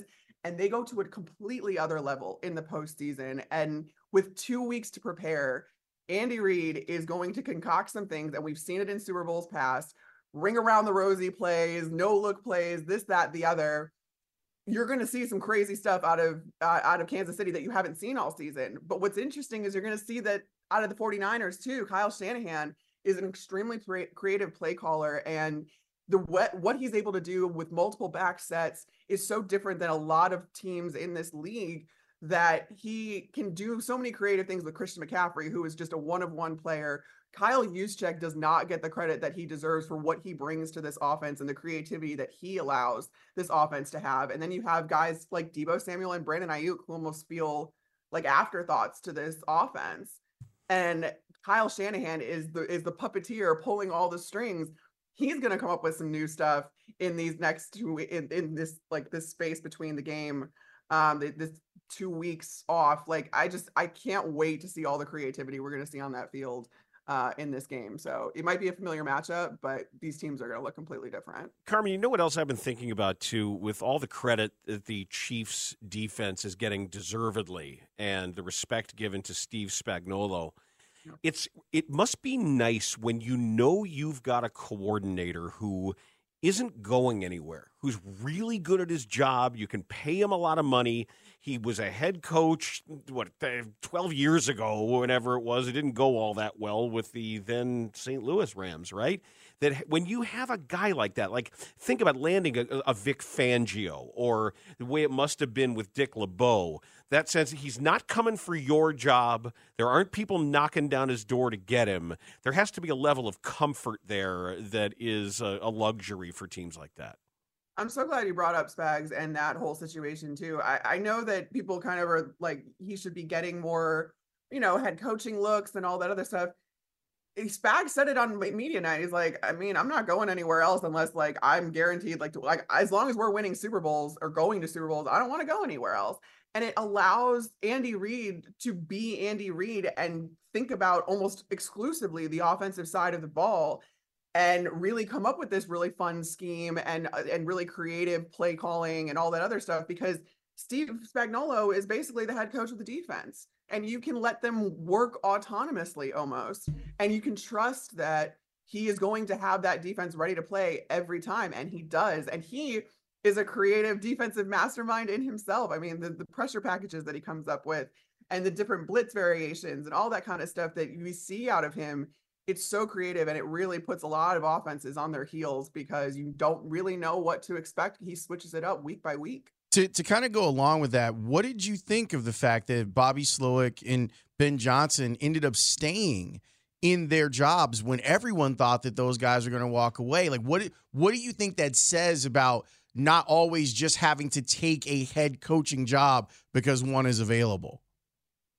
I think we get too caught up in this coaching carousel and thinking about these jobs that are open and, oh my gosh, it's a 1 of 32 opportunity to be a head coach, all that stuff. It's all true. But at the same time, these coaches or these coaching candidates are interviewing these teams right back. But my first thought when I saw that Ben Johnson was staying in Detroit was, this is Dan Campbell. This is the biggest testament to the culture that we talk so much about in Detroit, that Ben Johnson is turning down a significant payday, like a much bigger payday, to stay somewhere where they've built something special. And he really believes in this team, that they were so close this year, they can get to the game next year. That's what he wants. He wants to stay for a Super Bowl. That's what he told Amon-Ra St. Brown when he called him to tell him he was staying specifically. And I think Bobby Slowick they're building something really special in Houston too. And you have CJ Stroud to thank for that, but you have DeMeco Ryans to thank for that. And you're building from the ground up. And there's something very special as a coach of being able to build something that was left for dead for all intents and purposes, and really given there was no optimism necessarily that Houston was going to be good, especially this quickly. And now you're building this foundation that can look, and you can see sustained success in the horizon because you have all these young guys. I think that had a lot to do with it in Detroit too, is this team is very young as well. Their window for success is large right now, and it should continue to be there because of Brad Holmes and the way he's been able to draft and all that kind of stuff. So I really appreciate that, but I think that it's a reminder for all of us that these guys have to interview these teams right back. And if it's not the best fit and they like where they're at, they're not going to go. You mentioned Dan Campbell, and I heard something yesterday that just left me absolutely just dumbstruck. Diana Russini reported that she talked to an NFL exec that said Mike Vrabel, his physical size is a drawback to some when hiring him as a head coach, saying he's so physically intimidating. Which tells me that NFL executives are stupid. And then I'm thinking, like, there's Dan Campbell, who not only is enormous, he's one of the most emotionally vulnerable coaches out there. It just seemed so insane to me in the NFL of all places. Like, now we have sizeism? But that would be an issue. Right. I think a lot of what happens with Vrabel, though, is that while he wasn't coaching under Belichick, he still comes from like that Patriot way, that very controlling, domineering, like his version of being a head coach is to impose his size, I guess. Right, but if he's a jerk, say he's a jerk. I mean, you can be 2 feet tall and be an officious, autocratic jerk too. You can, but I guess it means more, or it's a little bit scarier when you're big. Although, honestly, I've been around both Vrabel and Dan Campbell, and I mean, Vrabel's big, sure. He was an NFL linebacker, but Campbell is so much bigger, and he's so much more intimidating if you don't like really know him. I mean, he's a really nice guy. Like you said, he's very emotional. He's very authentic. I love covering him. I think that he's wonderful with the Detroit media, their beat there. But I kind of get it, but Campbell is so much bigger than Vrabel. Right. Like, I don't know. And also, we saw the team use that to their advantage, like this vulnerability, this emotion, this like absolute aggressiveness, or what did Dan Campbell call it? Controlled fury. Like that could be used as a good thing. Also, Vrabel is funny. And his I don't understand. Like they're just people in certain sizes. What an insecure thing for others to say. It's so NFL executive though. Like it's believable because these people are so insecure. Yeah. And it's completely ego driven too. It absolutely is. Yeah. That's where there's so many different types of egos to manage in this industry. So I know it was just a factor, and that's something that Diana stressed too. Was like this person that I talked to said it's just a factor. It's not the deciding factor in not hiring Mike Vrabel. I think the deciding factor with Vrabel is the amount of control he wants, whereas a guy like Dan Campbell is much more collaborative and much more open to working with either the GM, the owner, all of that kind of stuff. Carmen, you're the best. Thanks so much for joining us. We appreciate it. Have fun, but not too much fun. Thanks, guys. I'm old. I'm not having too much fun. Don't worry. Have too much fun. I was just saying, or have too much fun. Have too much fun. Yeah, who are we to say? That's Carmen Vitale of Fox Sports, NFC North reporter. We come back. Billy Donovan had some thoughts on the conversations that are being had internally and externally as the Bulls are careening toward yet another trade deadline. We'll bring that to you when we come back on The Score. You're listening to Bernstein and Holmes. Middays 10 to 2 on Sports Radio 670 The Score. In Odyssey. We have 8 seconds to go. Edwards got tied up by Vooch. Shot blocked by Vooch. 15 blocks for the Bulls. Vooch gives it up to DeRozan. Ball game over. Bulls win. Bulls win. Bulls win. And yes, let's dance. It was a fun one. That was indeed a fun one.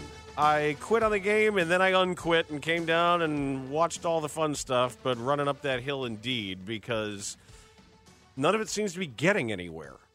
So the hope is at this deadline, finally, with all of the injuries and all of the evidence and all of the inertia, that there's some awareness of that, and we can have that memory of that second half and that fourth quarter and that overtime and say thanks for everything, DeMar and Caruso and Drummond and maybe even Vooch, if people are asking. You know why I liked the question asked in the group thread last night by Studs? Because it's caused Dan to have to couch against it all day. You're like, don't get twisted. Don't fall in love with that game. Here's why you shouldn't fall in love with that game. It's getting to you. It's an outcome. You said it before when we were talking football, that there are rational approaches and interpretations of certain outcomes, and that is an NBA regular season outcome that does nothing to alter the direction of a franchise, which is essentially nowhere. Kind of like beating the Raiders, Tyson Bagent. No, you hear that heartbeat in the floor? It's getting louder and louder and now, louder. This troll is reaching multiple levels if now you're invoking Tyson Bagent. So what does Billy Donovan have to say about where his team is right now? We know that he recently received an extension. So as far as we know, he's fine and not going anywhere. But some people might be.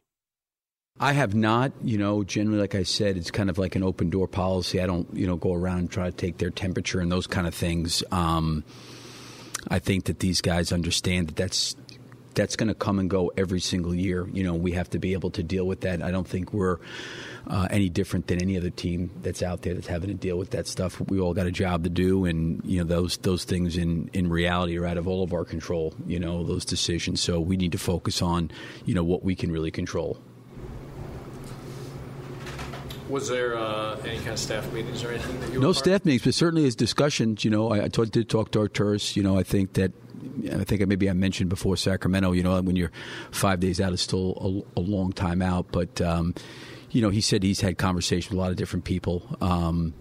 I did not, from him in our conversations, have there's anything definitive or anything else like that. But he did come in this morning and did talk to me about just having different conversations, and just told me here, because I think we're leaving tomorrow, that we'd be on the phone if we needed to talk more, if things happened. I know this is an obvious question, but it would seem that the Zach injury does change things. It changes the landscape for you guys. Now, how much, I guess we'll all find out in the next 48 hours. Right. But is that fair to say that I had Zach not being shut down for the year and uncertainty, 4 to 6 months, whatever it is, right, does change possibly the way you guys were thinking as an organization? I think that could be certainly the case, that they probably, I did not get from Arturis and or Mark hey, we were kind of going down this path and now we've kind of had to course correct and go here. That has not happened at all, at least in my conversations with them. I'm sure they have to look at that, right, because the hope was when he did go out that second time with his foot, that he would return and he would come back. So I think that was the anticipation by everybody. And then I think using this, this past week to kind of have him do his own personal consultation with doctors and things like that, it escalated into him obviously having the surgery. So I'm sure that those guys were looking at all those scenarios, would be my guess. But I did not get from them, hey, we were going this direction. Now we're going, I have not gotten that. Exclusive what any management does or thinking. From your perspective, would you not like to see any of your players traded? I mean, on a personal level, when you're with these guys every single day, and you see the work they put in, and sacrifices they're trying to make, and you see, a guy like Zach go out and Patrick go out, and, Vooch missed 5 games, DeMar missed a game, Caruso's missed games. You see what they do to get themselves ready to play. There's always a personal attachment, relationship-wise, that you have. So selfishly, you always, I really love being around these guys all the time. They're a great group to work with. It's a great group of guys. But there's also a business component of it, too, and we all understand we're in the business side of it. So if something did happen at the trade deadline, I would be disappointed, just on the relational part. You get close to people, you invest in time, you travel around the summers and you spend time. I've been to Montenegro to see Vooch, and you go out to see DeMar and Zach, and you go see Patrick and Kobe and these guys. There's relationships that get established and built, but I know that the front office is always going to be looking at how do we make our team better? How do we improve our team, and I've been able to, be in constant contact with them, in terms of the communication that we have on those things. And like I mentioned to Joe, there's been nothing that's been definitive where they've come in and asked my opinion. Hey, we could do ABC. What's your opinion on that? That hasn't happened. And maybe it does between now and Thursday. But that relational part's always hard, it's always hard. And I think it's been a group that's, the things that we've asked them to try to do, I think that they've tried to continue to work to get better at those things. As always, diplomatically handled, and it seems he sounds resigned to something happening, but I don't want to read too much into that. That might be wishful thinking on my part. That's what the phone was I have about. A counter, actually, to this. Don't you remember in Summer League when he talked about what he thought the team needed and how he addressed, I think it was when Drummond was signed as the backup center after they had lost Daniel Tice, and how he talked about how, I think multiple times during the season, that they wanted more rim protection, but that wasn't an option for them, and talked about the deficiencies from a structural standpoint. I think he makes it sound like nothing is happening. I think you can interpret it either way, because of what the history of the Bulls has been, where when I look at them, I feel like I'm watching a team that really, like, they want to be sure, even though we're all pretty sure, they want to be sure that it's not going to work, which would lead you to believe that they're going to play it out, extend DeMar, run it back next year. I also think that Billy kind of being there and him talking about, he's very loquacious, like him talking about his players and the relationship with the players. I like that the people asking questions gave him an opportunity to say some of that stuff publicly. Not that he wouldn't after they got traded, but it was nice to hear him discuss like how he really enjoys those players and being with them. There's still, 28 hours left before the deadline? 2:00 tomorrow. Oh, I'm bad with math. If they stand pat and run it back, I need an acceptable, lucid explanation as to why. There's not going to be one. And I don't think it's possible. Yeah, there's not one. Because as we pointed out, there's no place as an organization that the Bulls feel like they're on solid ground. They don't have draft capital. They're not up against the cap, but they're not healthy from a cap standpoint. So it's not like free agency is something that you can go and fix this with. And they're not good and they're not young. But you put all those things together and maybe they'll think that their best option is to just hope that they get a spasm of incredible basketball from the guys that are already on their roster. I think that that's foolhardy. Especially considering the injuries. Mm-hmm. And the history of injuries. When we come back, we have some controversy over an appropriative take on a Super Bowl haircut. Yes. Not by the participant. He's fine with his haircut and knows where it came from. That hasn't stopped people from assigning it to him. We'll discuss that next here on The Score. Bernstein and Holmes, middays 10 to 2 on Sports Radio 670 The Score and 670thescore.com, an Odyssey station.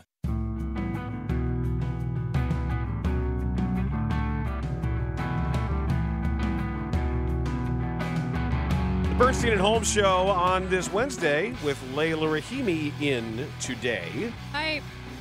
Hey, how you Hello. doing? It's nice outside. Why are we in here? It was nice yesterday. Took a nice long walk yesterday. It was just lovely. A good day for it again today. Gonna be 50. Tell Jed we can come and do the show out by his office. Today. That is not. If I had one thing to tell Jed, that's not it. Oh, it would be sign Cody Bellinger and Matt Chapman? Yeah. And maybe another starting pitcher? Yeah. I did like the Hector Neris signing. It's fine. No, it was good. What do you mean? They needed a reliever. It won't matter if they can't produce runs. That's right, Jed. Thank you. Thank you for this time. I would like to share this from yesterday. Travis Kelce, to give you a little bit of backstory, there have been multiple stories, including the New York Times, have written stories about people going to barbershops to ask for the Travis Kelce. He does not like the fact that he is being linked with an appropriation. Here's what he said.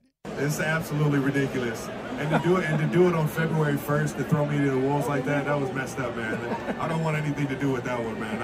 I got a good fade if you need it, though. It's a 2 on top, a nice high to mid fade with a taper in the back. But I didn't invent that. I just asked for it. Yeah. Right. How many barbershops do you think that New York Times had been in? 0. Yeah. They had only been in barbershops where the only flashpoint is Travis Kelce. No, see, the New York Times, remember, because all of the New York Times reporters that are left have all been dispatched to diners across middle America. Oh, that's right. They're in Iowa. Right. Or elsewhere to find out about economic insecurity. In these hard economic times? That term actually has been referred to as a Cletus safari, which is what most of the East Coast media has done, saying, who are these people who think these things? They're racists. Go back to New York.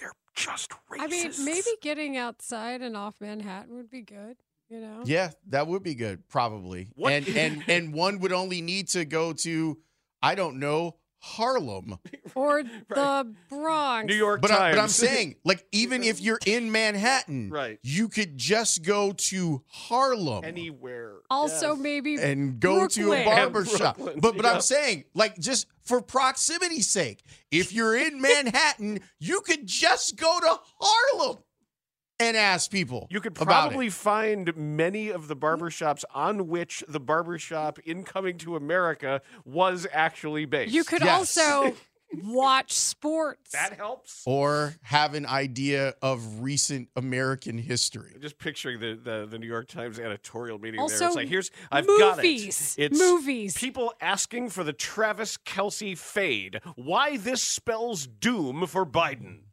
Well, that's next. Run with it. That's going to be the next thing they do. But shout out to Travis Kelce for, one, understanding that he was being used in a way that he does not want to be used.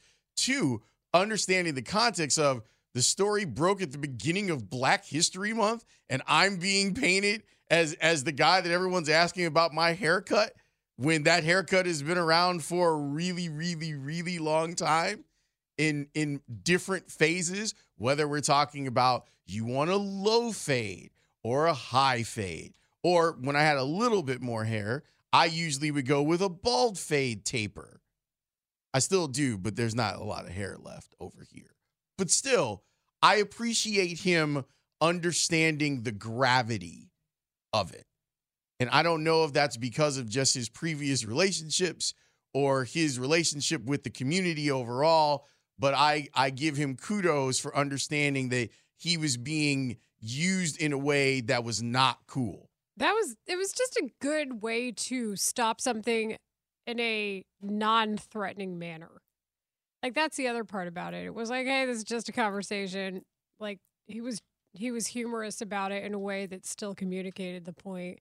It was well done. Well, it's similar to what happened last year where people thought that Angel Reese was doing the John Cena when she was really doing the Tony Yayo. But people forgot the part where John Cena is a huge hip-hop head, and that's where he got it from. And he has gone out of his way to credit Tony Yayo and the Tony Yayo dance with that being what he was trying to do. And Tony Yayo, of course, said that he was trying not to be seen on camera because he was on parole. I mean, hey, these things happen.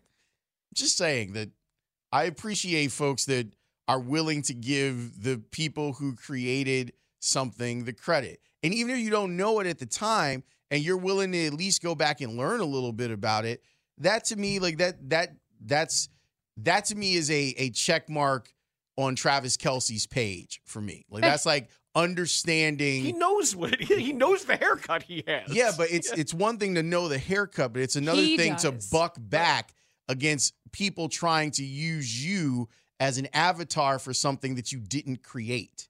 That's where I think that he deserves the credit. A lot of times you hear it in song lyrics too. Like, that's what I thought was so cool about Tracy Chapman actually being on stage at the Grammys. That was credit given to the original artist. Well, I mean, he kind of had to, or because she wasn't going to allow for that to happen. What's been really cool is seeing what's happened with her albums now. Like, she's made $1 million off of what happened this weekend. But there's even like lines that are sampled, and you think that song is the first song to have that line in it, and it's not. I was having a conversation. I'm not Bruno going Mars' "Don't Believe Me, Just Watch" is in reference to a prior song by Trinidad James. Right. I was talking to a DJ friend, an on-air DJ friend, who was laughing about they had never heard the Banana Boat song. And their only reference to it was Beetlejuice.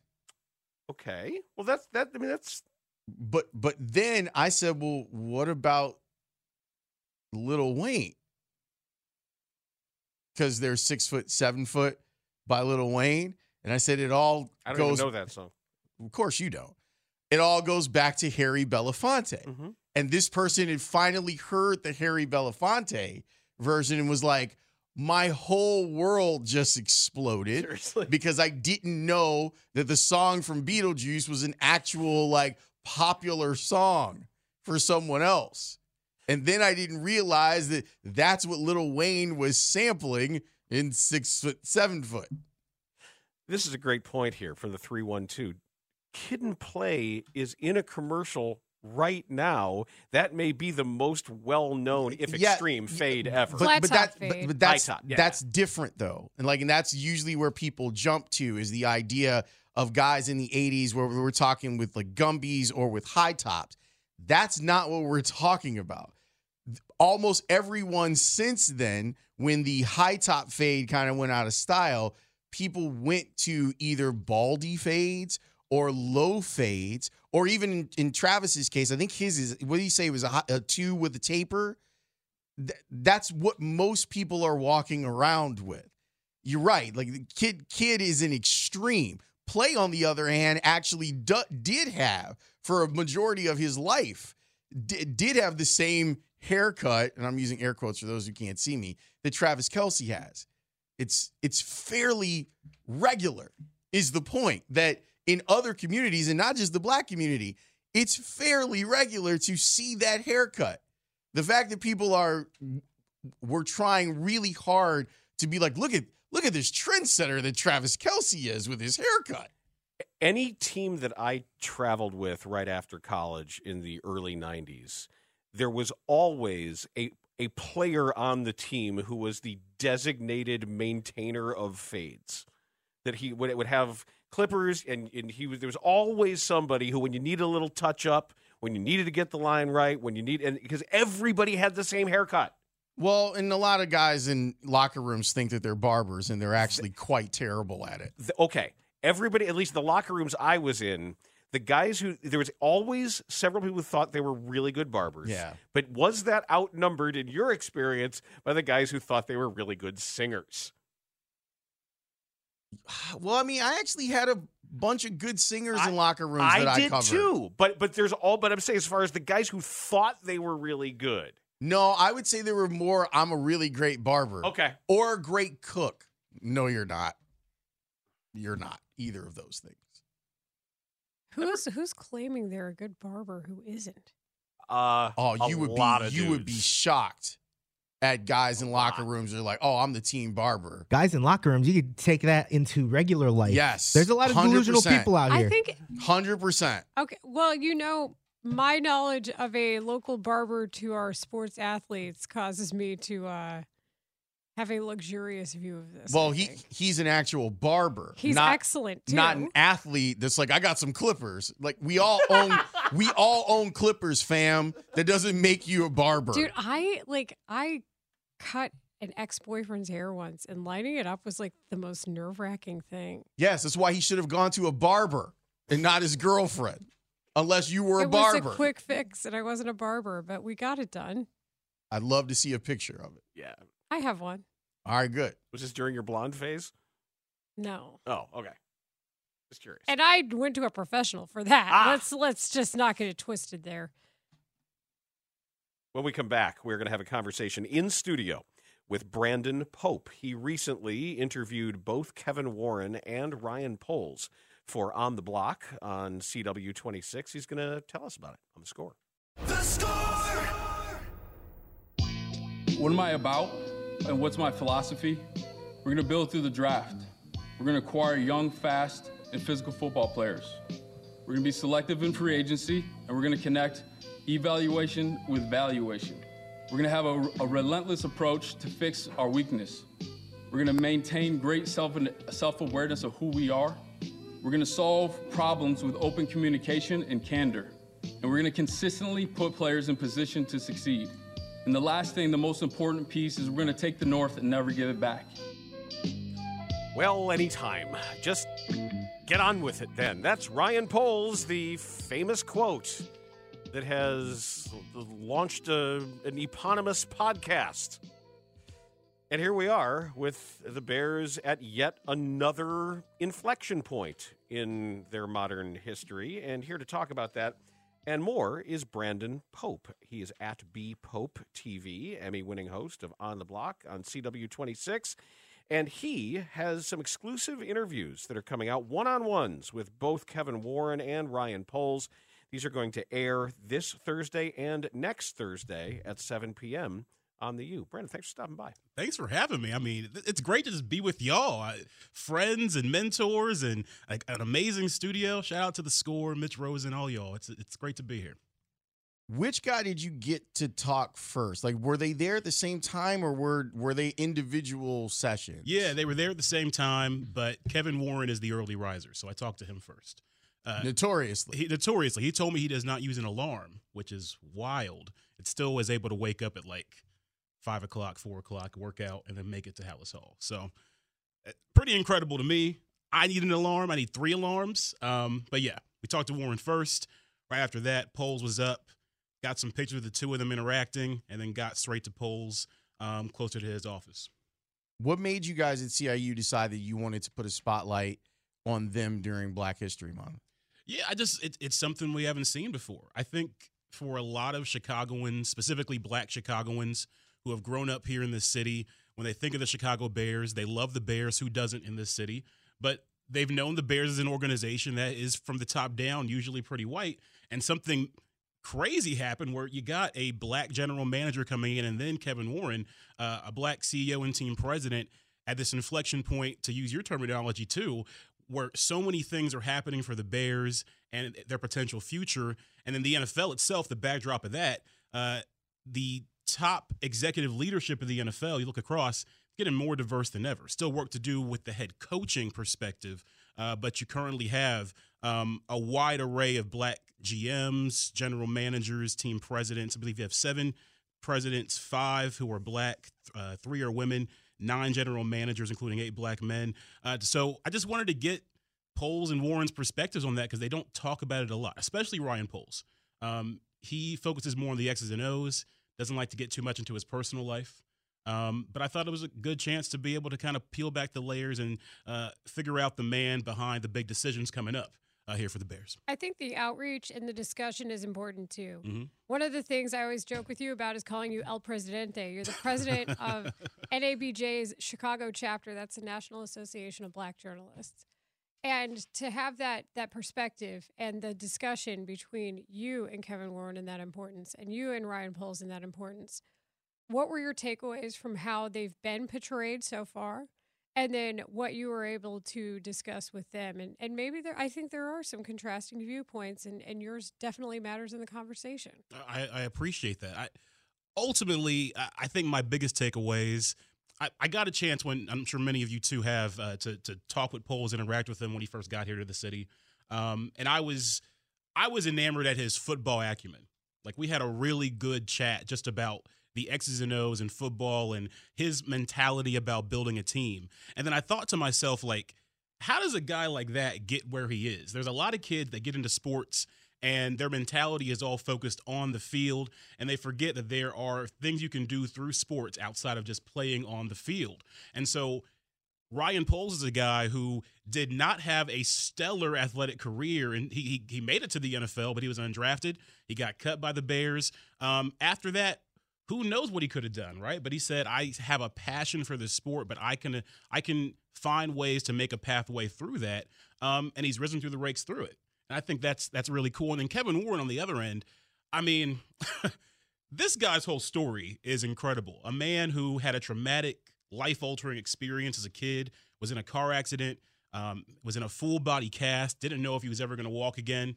And the way that faith has shaped his life and his vision, he's not really he knows X's and O's, but this guy is about business. He's about vision. He's about culture. He's also about himself. He's also big. Hey, I'll give you that. I'm telling you, the one thing I've learned about him, if you sit down with him, he's going to make sure you know all about all of this mythology. Absolutely. And at some point, a lot of that, it's like, I get it when you first arrive. Here's the story. Great. But it still seems like that so much of this is imbued with his personal story and multiple day in the life treatments here. I would love to know sort of when we get past that, about the nuts and bolts of the work to be done. Mm-hmm. Did we learn about it? I think we learned about it. I think we learned a lot about his vision. We learned a lot about what shaped that vision. I give you that. This is a man who, he is an expert at speaking. I walked out of the interview ready to run through a wall because he's just great at the one-liners, right? And he's He deserves like a speaking circuit. I'm sure he's on one. I'm sure he wants to be on one. So there's no doubt about that. He's great at selling his story, his vision, his brand. I think just being able to break down with him just the personal ways that intersected, from his family and the struggles he's had there, to just life and being a black man and what that meant for him, and how what I was fascinated by. Look, I'm a Big Ten football fan. He came in. Be specific, because you're not a Big Ten football fan. It's not you're an just Ohio that. State fan. That's what it is. This one was talking about Justin Fields' pro day before anybody was. And also, I tried to tell everybody. Let's keep it a buck. Like you know how I know you're not a Big Ten fan? Because this man has spent his whole life talking about the SEC and all the problems of the SEC. But let me tell you what happened when the CFP Final Four happened and Michigan was playing Alabama. All of a sudden, my man Brandon Pope is like, "Hey, Lawrence, can I get some Bama gear? Can I get something? Can I get a hat, roll tide, like all that stuff?" So you can save you're a fan of the Big Ten. You're specifically a fan of Ohio State. You were saying. Okay. I'm an Ohio State fan who he had to. This is a journalist right here. He said, "Let's correct the record." Do you blame me for the Bama loss? No. Okay. No. I blame a lot of other things, like their center for the loss. Okay, I've got that off my conscience then. Good. It wasn't you. You didn't hold down the bandwagon so that we had room for you. It was totally fine. But the things Kevin Warren did as Big Ten commissioner were huge. Some would say batty, bringing in USC and UCLA. But to have that sort of vision, which now has just shifted the whole dynamic of college sports, and to see him come in to the NFL, and obviously he makes it clear, I want to build a stadium. He was brought here to build a stadium, and that's what the resume shows. I'm very fascinated to see what that's going to look like. And so getting to know the man behind it and seeing some of his vision and what makes him tick, I thought that was pretty captivating. And I hope those who are able to watch this feel the same. I mean, to me also, though, is the fact that this is a new president for the Bears when they hadn't had one since 1999. Right. It's not just the background of his resume. It's that the last guy came up through the organization. They were comfortable with him. Yeah. He's going to bring a different perspective. He's going to bring different ideas. I feel like the Bears have done their best to try to be like, this is why it's okay that we have him, and done these stories. But it's also about being different and, frankly, being a black man in a corporate white American society a lot of times in the NFL, and how that intersected, I think, too. Yeah, I think if you talk to the people that work within that building in Hallis Hall, I mean, those who work in the cafeteria I'm talking about, those who just everyone, those who are cleaning, everyone there loves Kevin Warren. They felt an immediate culture shift in the building.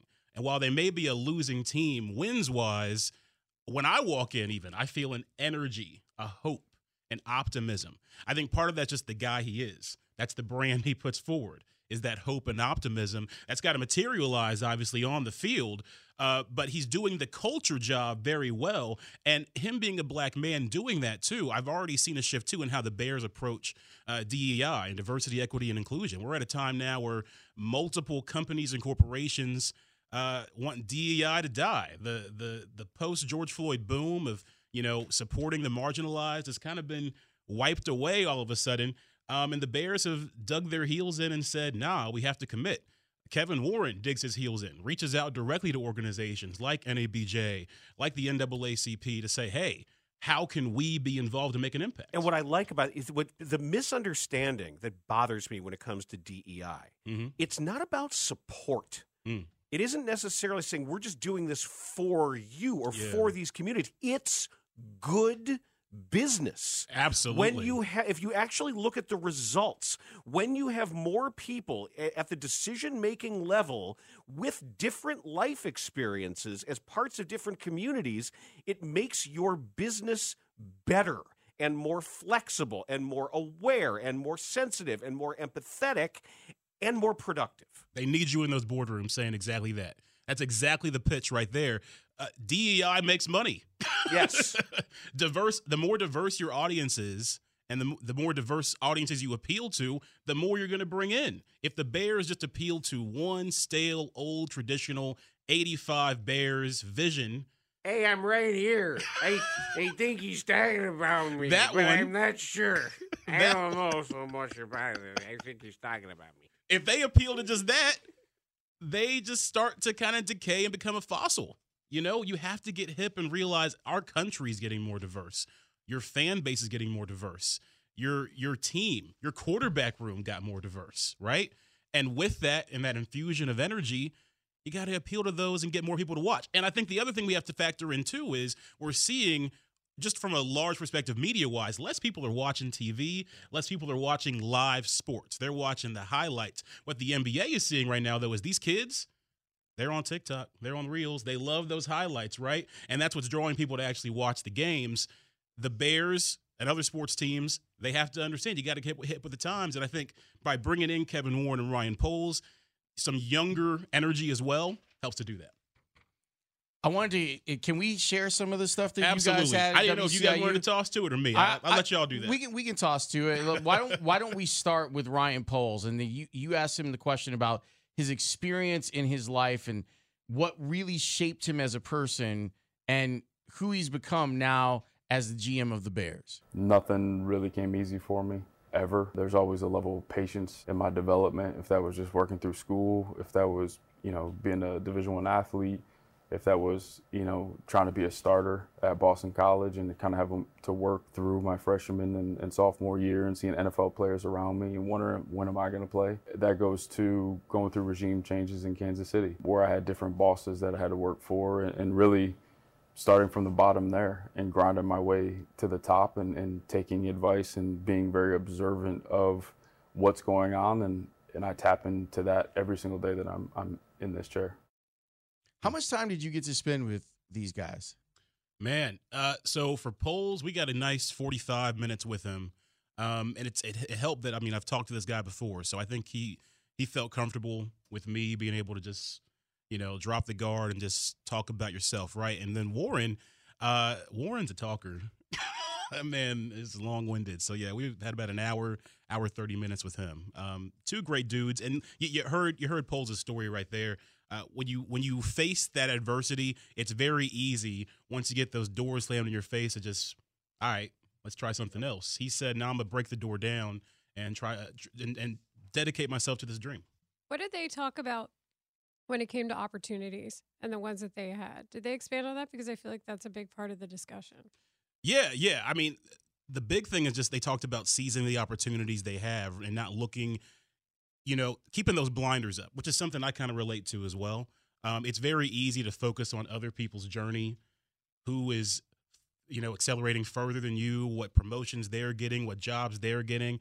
And he talked very frankly about that. There were times he's trying to rise to the front office and he's seeing other people get gigs and he's thinking, wow, am I getting a message sent here to me that maybe something else needs to go on? And eventually the right gig came, and he's hoping that is here at Halas Hall, the Chicago Bears. So if you keep the blinders up, keep that focus, and just focus on the road ahead, you can get there. And I think Poles is a great example of that. Why don't we take a listen to what Kevin Warren told you about what his experience has been like and what he hopes to bring to the job of president of the Bears? I am so laser focused to make sure that I do everything I possibly can. I dream about it every day to be able to hand that Super Bowl trophy over to the McCaskey family. I dream about it every day where our Super Bowl parade is going to be held. I dream about it every day, the ribbon cutting for our new stadium.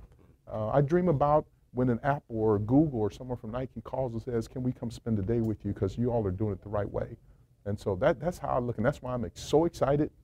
I don't use an alarm. I'm so excited to wake up in the morning. And You don't use an alarm? I don't use an alarm.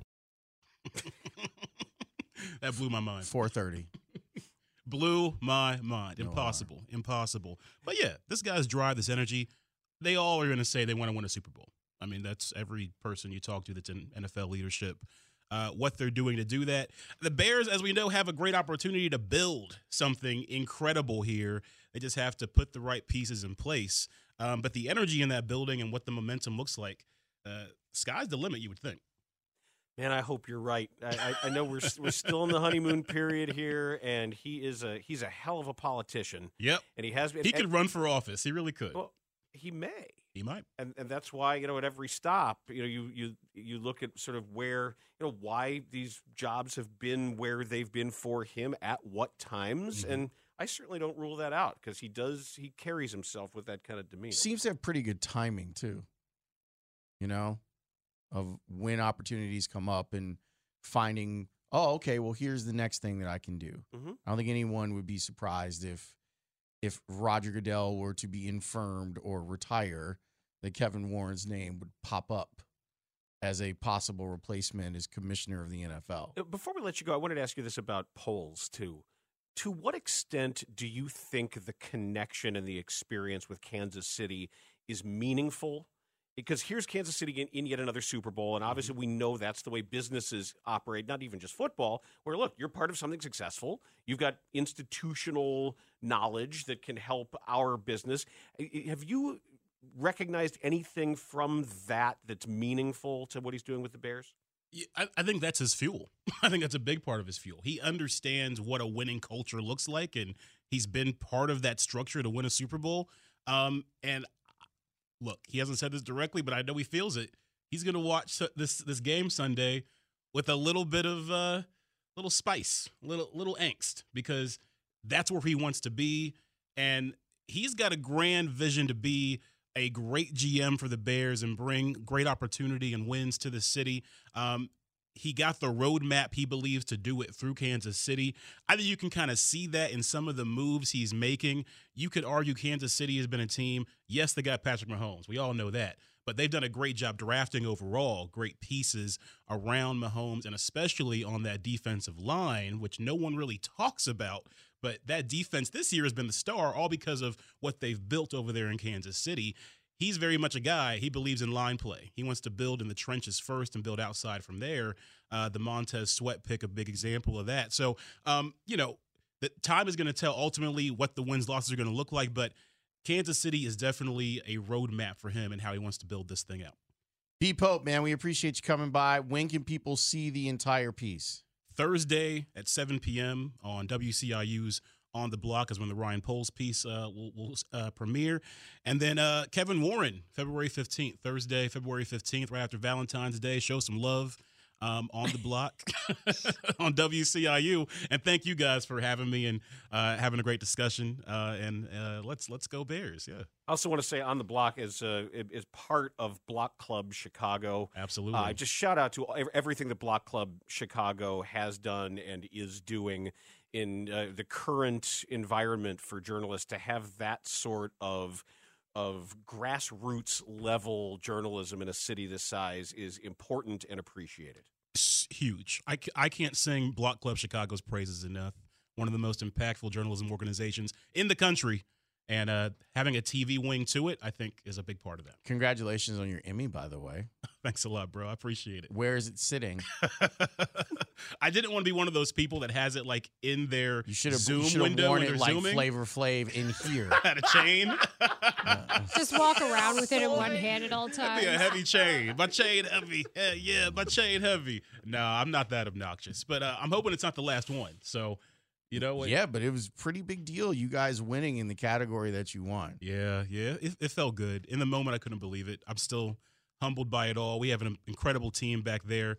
I really don't see it as my award. It's a team award. Neither does your boss. She sees it as hers. It is hers. Exactly. Hey, all the love to Afia. Absolutely. There it is. She's the Kevin Warren over there. Thanks, Brandon. Thanks so much. Thank you, guys. Thanks, Brandon. Brandon Pope, host of On the Block on CW26. When we come back, some people in the world of as we're talking about the television business, an incredible invention from some of these sports networks right now. It's really amazing what they've come together. Isn't this incredible? I can't wait to talk about this newfangled thing that they've created for us. So it's a miracle that this has never been thought of before. The market's never seen anything like it. It's a true disruptor. That's next on The Score. Bernstein and Holmes, middays 10 to 2 on Sports Radio 670 The Score and 670thescore.com, an Odyssey station.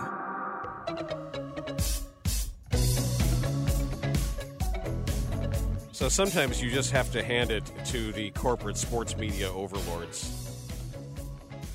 They come up with something and you think, whoa, mind blown. Because we've gotten into this fragmented fractured viewing world in which we have to keep downloading all these different apps and paying all these different fees to keep getting the sports that we want. And then teams and leagues make their deals with these leagues so they can have these exclusive opportunities to bring in this revenue. And you're like, wow, do I have this? Do I have this? And now I've got to download this, and I can't find this, and this is on Peacock, and this is on Amazon. And where's the game? Won't someone help me? Well, I think they've found something with a brand new invention. Seems revolutionary to me. Where ESPN and Fox and TNT and all of these, they've come together. They're going to create a single app where you get all of the sports channels bundled together. So almost like a tier. Correct. Like a tier. Very much so. Like you're probably paying less because more people are going to get the combined service. Yeah, it's a combination, like a tier of nothing but the sports that you crave. So what you're saying is that if I'm a sports fan, correct, I could pay a premium for all of the places where all the sports are. Exactly. Huh. So, like, say I want an extra network or a different sport that's carried on a particular network, I could just buy the group and then also maybe see other games that I was interested in seeing. Or maybe even stuff that you aren't that interested in seeing because it just happens to be on that network at that time. But it's okay because cost is controlled because so many people are buying it, so therefore enough percentages of enough people are actually going to watch it at once. Ideally, yes. And this is a great question from the 773. How are they bundling these services together with some sort of tie or tether or cable? What? What? Yes. You mean to tell me that they might all be together on one single service? It sounds an awful lot like the DirecTV that I have that comes right into the house through a cord. Or I have Xfinity. And you know what it has? What? A premium sports tier. But it doesn't have all of the same sports. It does, Dan. They're all in the same place. Say? As a matter of fact, I can hit the C button on my remote on Xfinity, and it'll tell me what sports are happening at what time, and then what network that they're on. And if it's live, I can hit another button, and then I can just go to that. I have RCN and refuse to buy anything extra because they make me have RCN. They also have TiVo.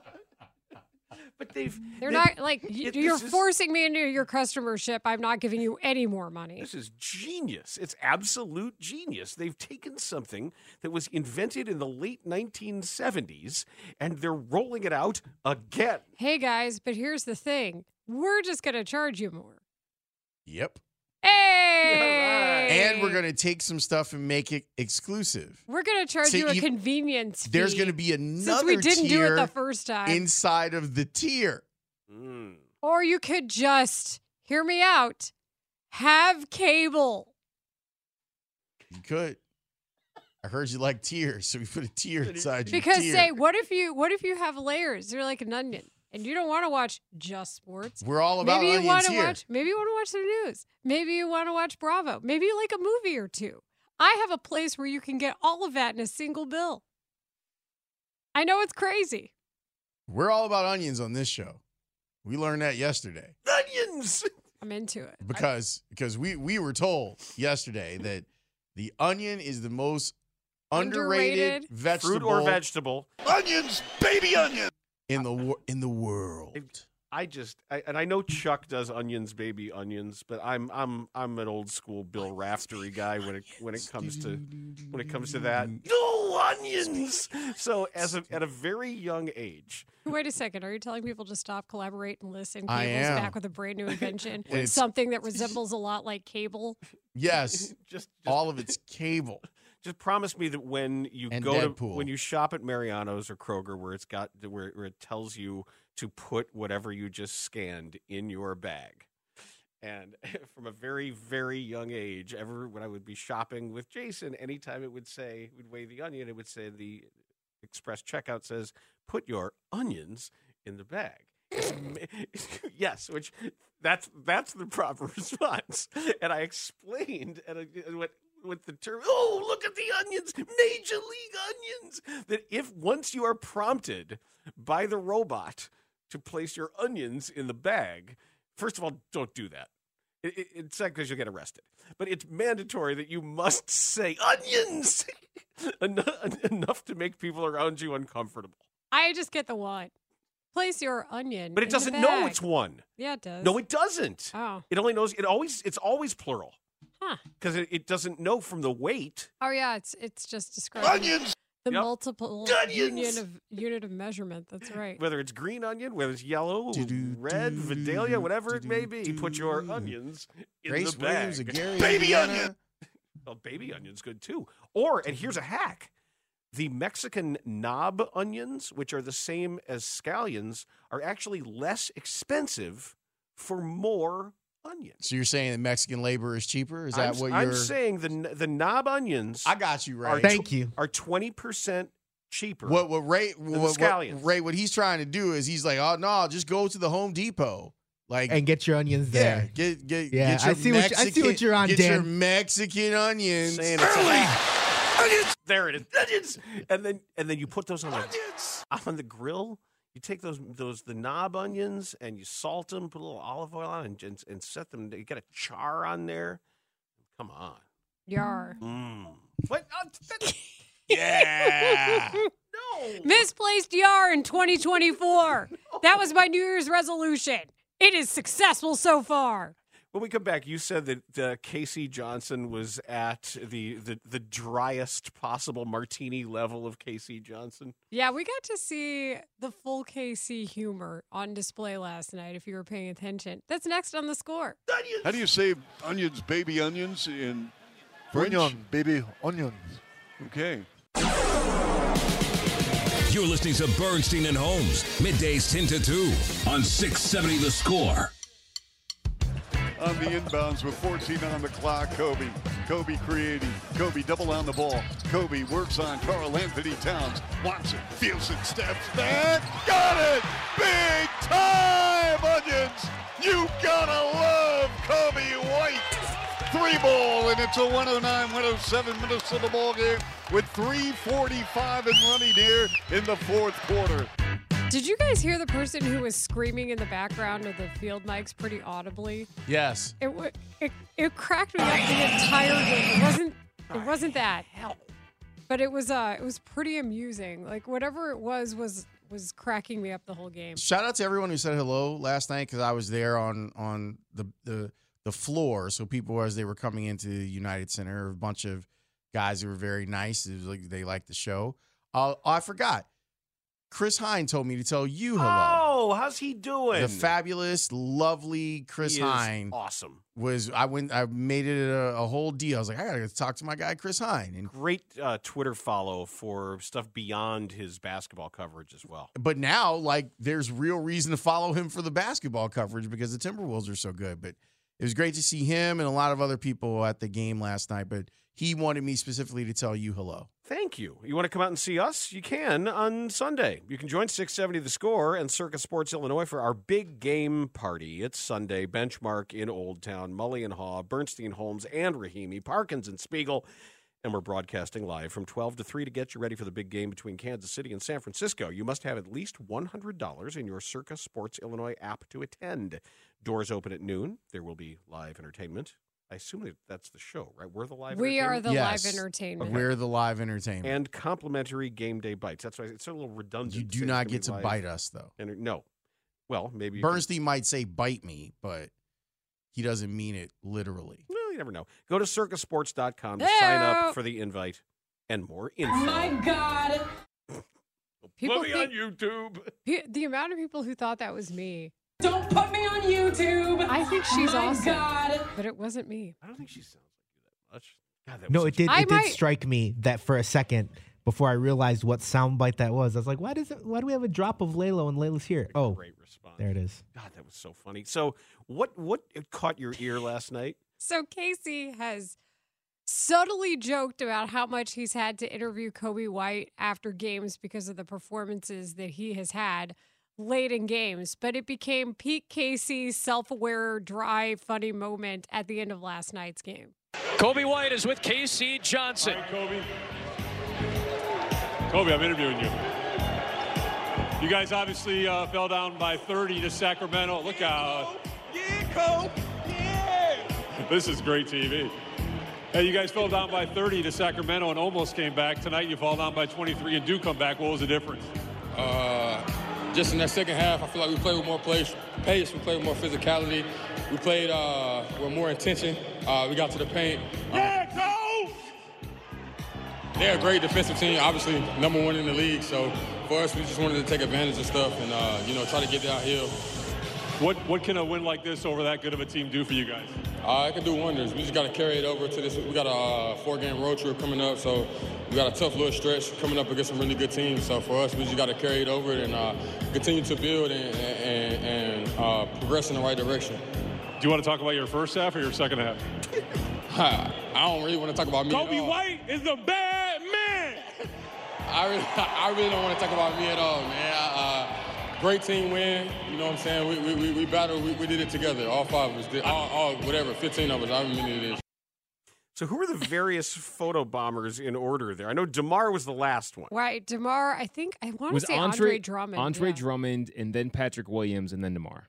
Okay. And I liked the dad energy from KC also going, Kobe, I'm interviewing you. Kobe, I'm interviewing you. I don't know why that sent me. 1, 2, 3, eyes on me. Their interviews with each other are super enjoyable because Kobe really loves KC. Yeah, it's all a laugh. Like Casey's self-aware. It's all a bit of a laugh for him. Yeah, and this is great TV. Like other people, it's a very big production to do a post-game interview. There's a lot that goes into it. Casey's like, hey, I'm interviewing you. Yeah, now about that game on TV. That was awesome. That's what I'm doing. How about that? I had a good laugh at that because he's made jokes so many times also about him having to talk to him after a game. And Kobe doesn't like being the guy every time. None of them do. No, because it's a team effort. It's a team game. That's how it works. Can you handle, speaking of team game, we're going to leave you solo. Can you handle doing transition by yourself? Can I handle doing transition by myself? I have another team that I have to work with. Wow. Well, I mean, I understand that you've got jobs. I also have jobs. That's right. You've got multiple jobs. Actually, You're aren't teaching you and podcasting. Same team? Yeah, it's literally the same team we work on at another place. Oh, okay. I guess The you'll teams and just the leave me teams. to my own devices here. Make sure you watch Football Night in Chicago tonight on NBC Sports Chicago because we are going to go to Las Vegas and we're going to talk about some stuff. And the Score's Chris Emma is going to be on the show today. Very excited to get Emma on the show. Well, we've had plenty of big game coverage here on The Score, and it's presented by Solo Stove. Feel the heat of the world's most popular... Feel the heat! Smokeless fire pit, solostove.com. Transition, as they're going to leave me alone to do it with Parkins and Spiegel. Wish me Some luck. like it hot. Kobe, I'm interviewing you. We really need new phones. T-Mobile will cover the cost of 4 amazing new iPhone 15s, and each line is only $25 a month. New iPhone 15s? It's better over here. Only at T-Mobile, get 4 iPhone 15s on us and 4 lines for $25 per line per month with eligible trade-in when you switch. Minimum of 4 lines for $25 per line per month with autopay discount using debit or bank account. $5 more per line without autopay, plus taxes and fees. Phone fee at 24 monthly bill credits for well-qualified customers. Contact us before canceling account to continue bill credits or credit stop and balance on required finance agreement due. $35 per line connection charge applies. See T-Mobile.com. Spring is a time of renewal, so why not refresh your home with a little help from Blinds.com? We make getting custom window treatments a minor project with major impact. Choose from premium blinds, shades, and shutters. We even have options for your patio, too.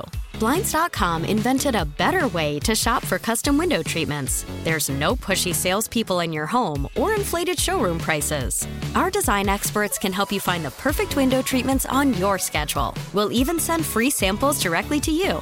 Plus, we can handle the measuring and installation for you. Unlimited window treatments installed for just one low cost. And with Blinds.com, you'll always get transparent pricing. No hidden fees. Our free shipping and 100% satisfaction guarantee can put the spring back into your step and into your home, too. Shop Blinds.com right now and save up to 45%. Up to 45% off for a limited time at Blinds.com. Blinds.com. Rules and restrictions may apply. We get it. Attention spans just aren't what they used to be. Heads in social media and eyes on Netflix. But what do people do with their ears? Well, for one, they're listening to audio. Americans spend 4.4 hours with audio every day. Oh, and you want the proof? Well, you just sat through this ad that's now approaching 30 seconds. What could you say to a potential customer in 30 seconds? Let Odyssey put together a media plan tailor-made for your unique marketing needs. Advertise with Odyssey. Visit ads.odyssey.com.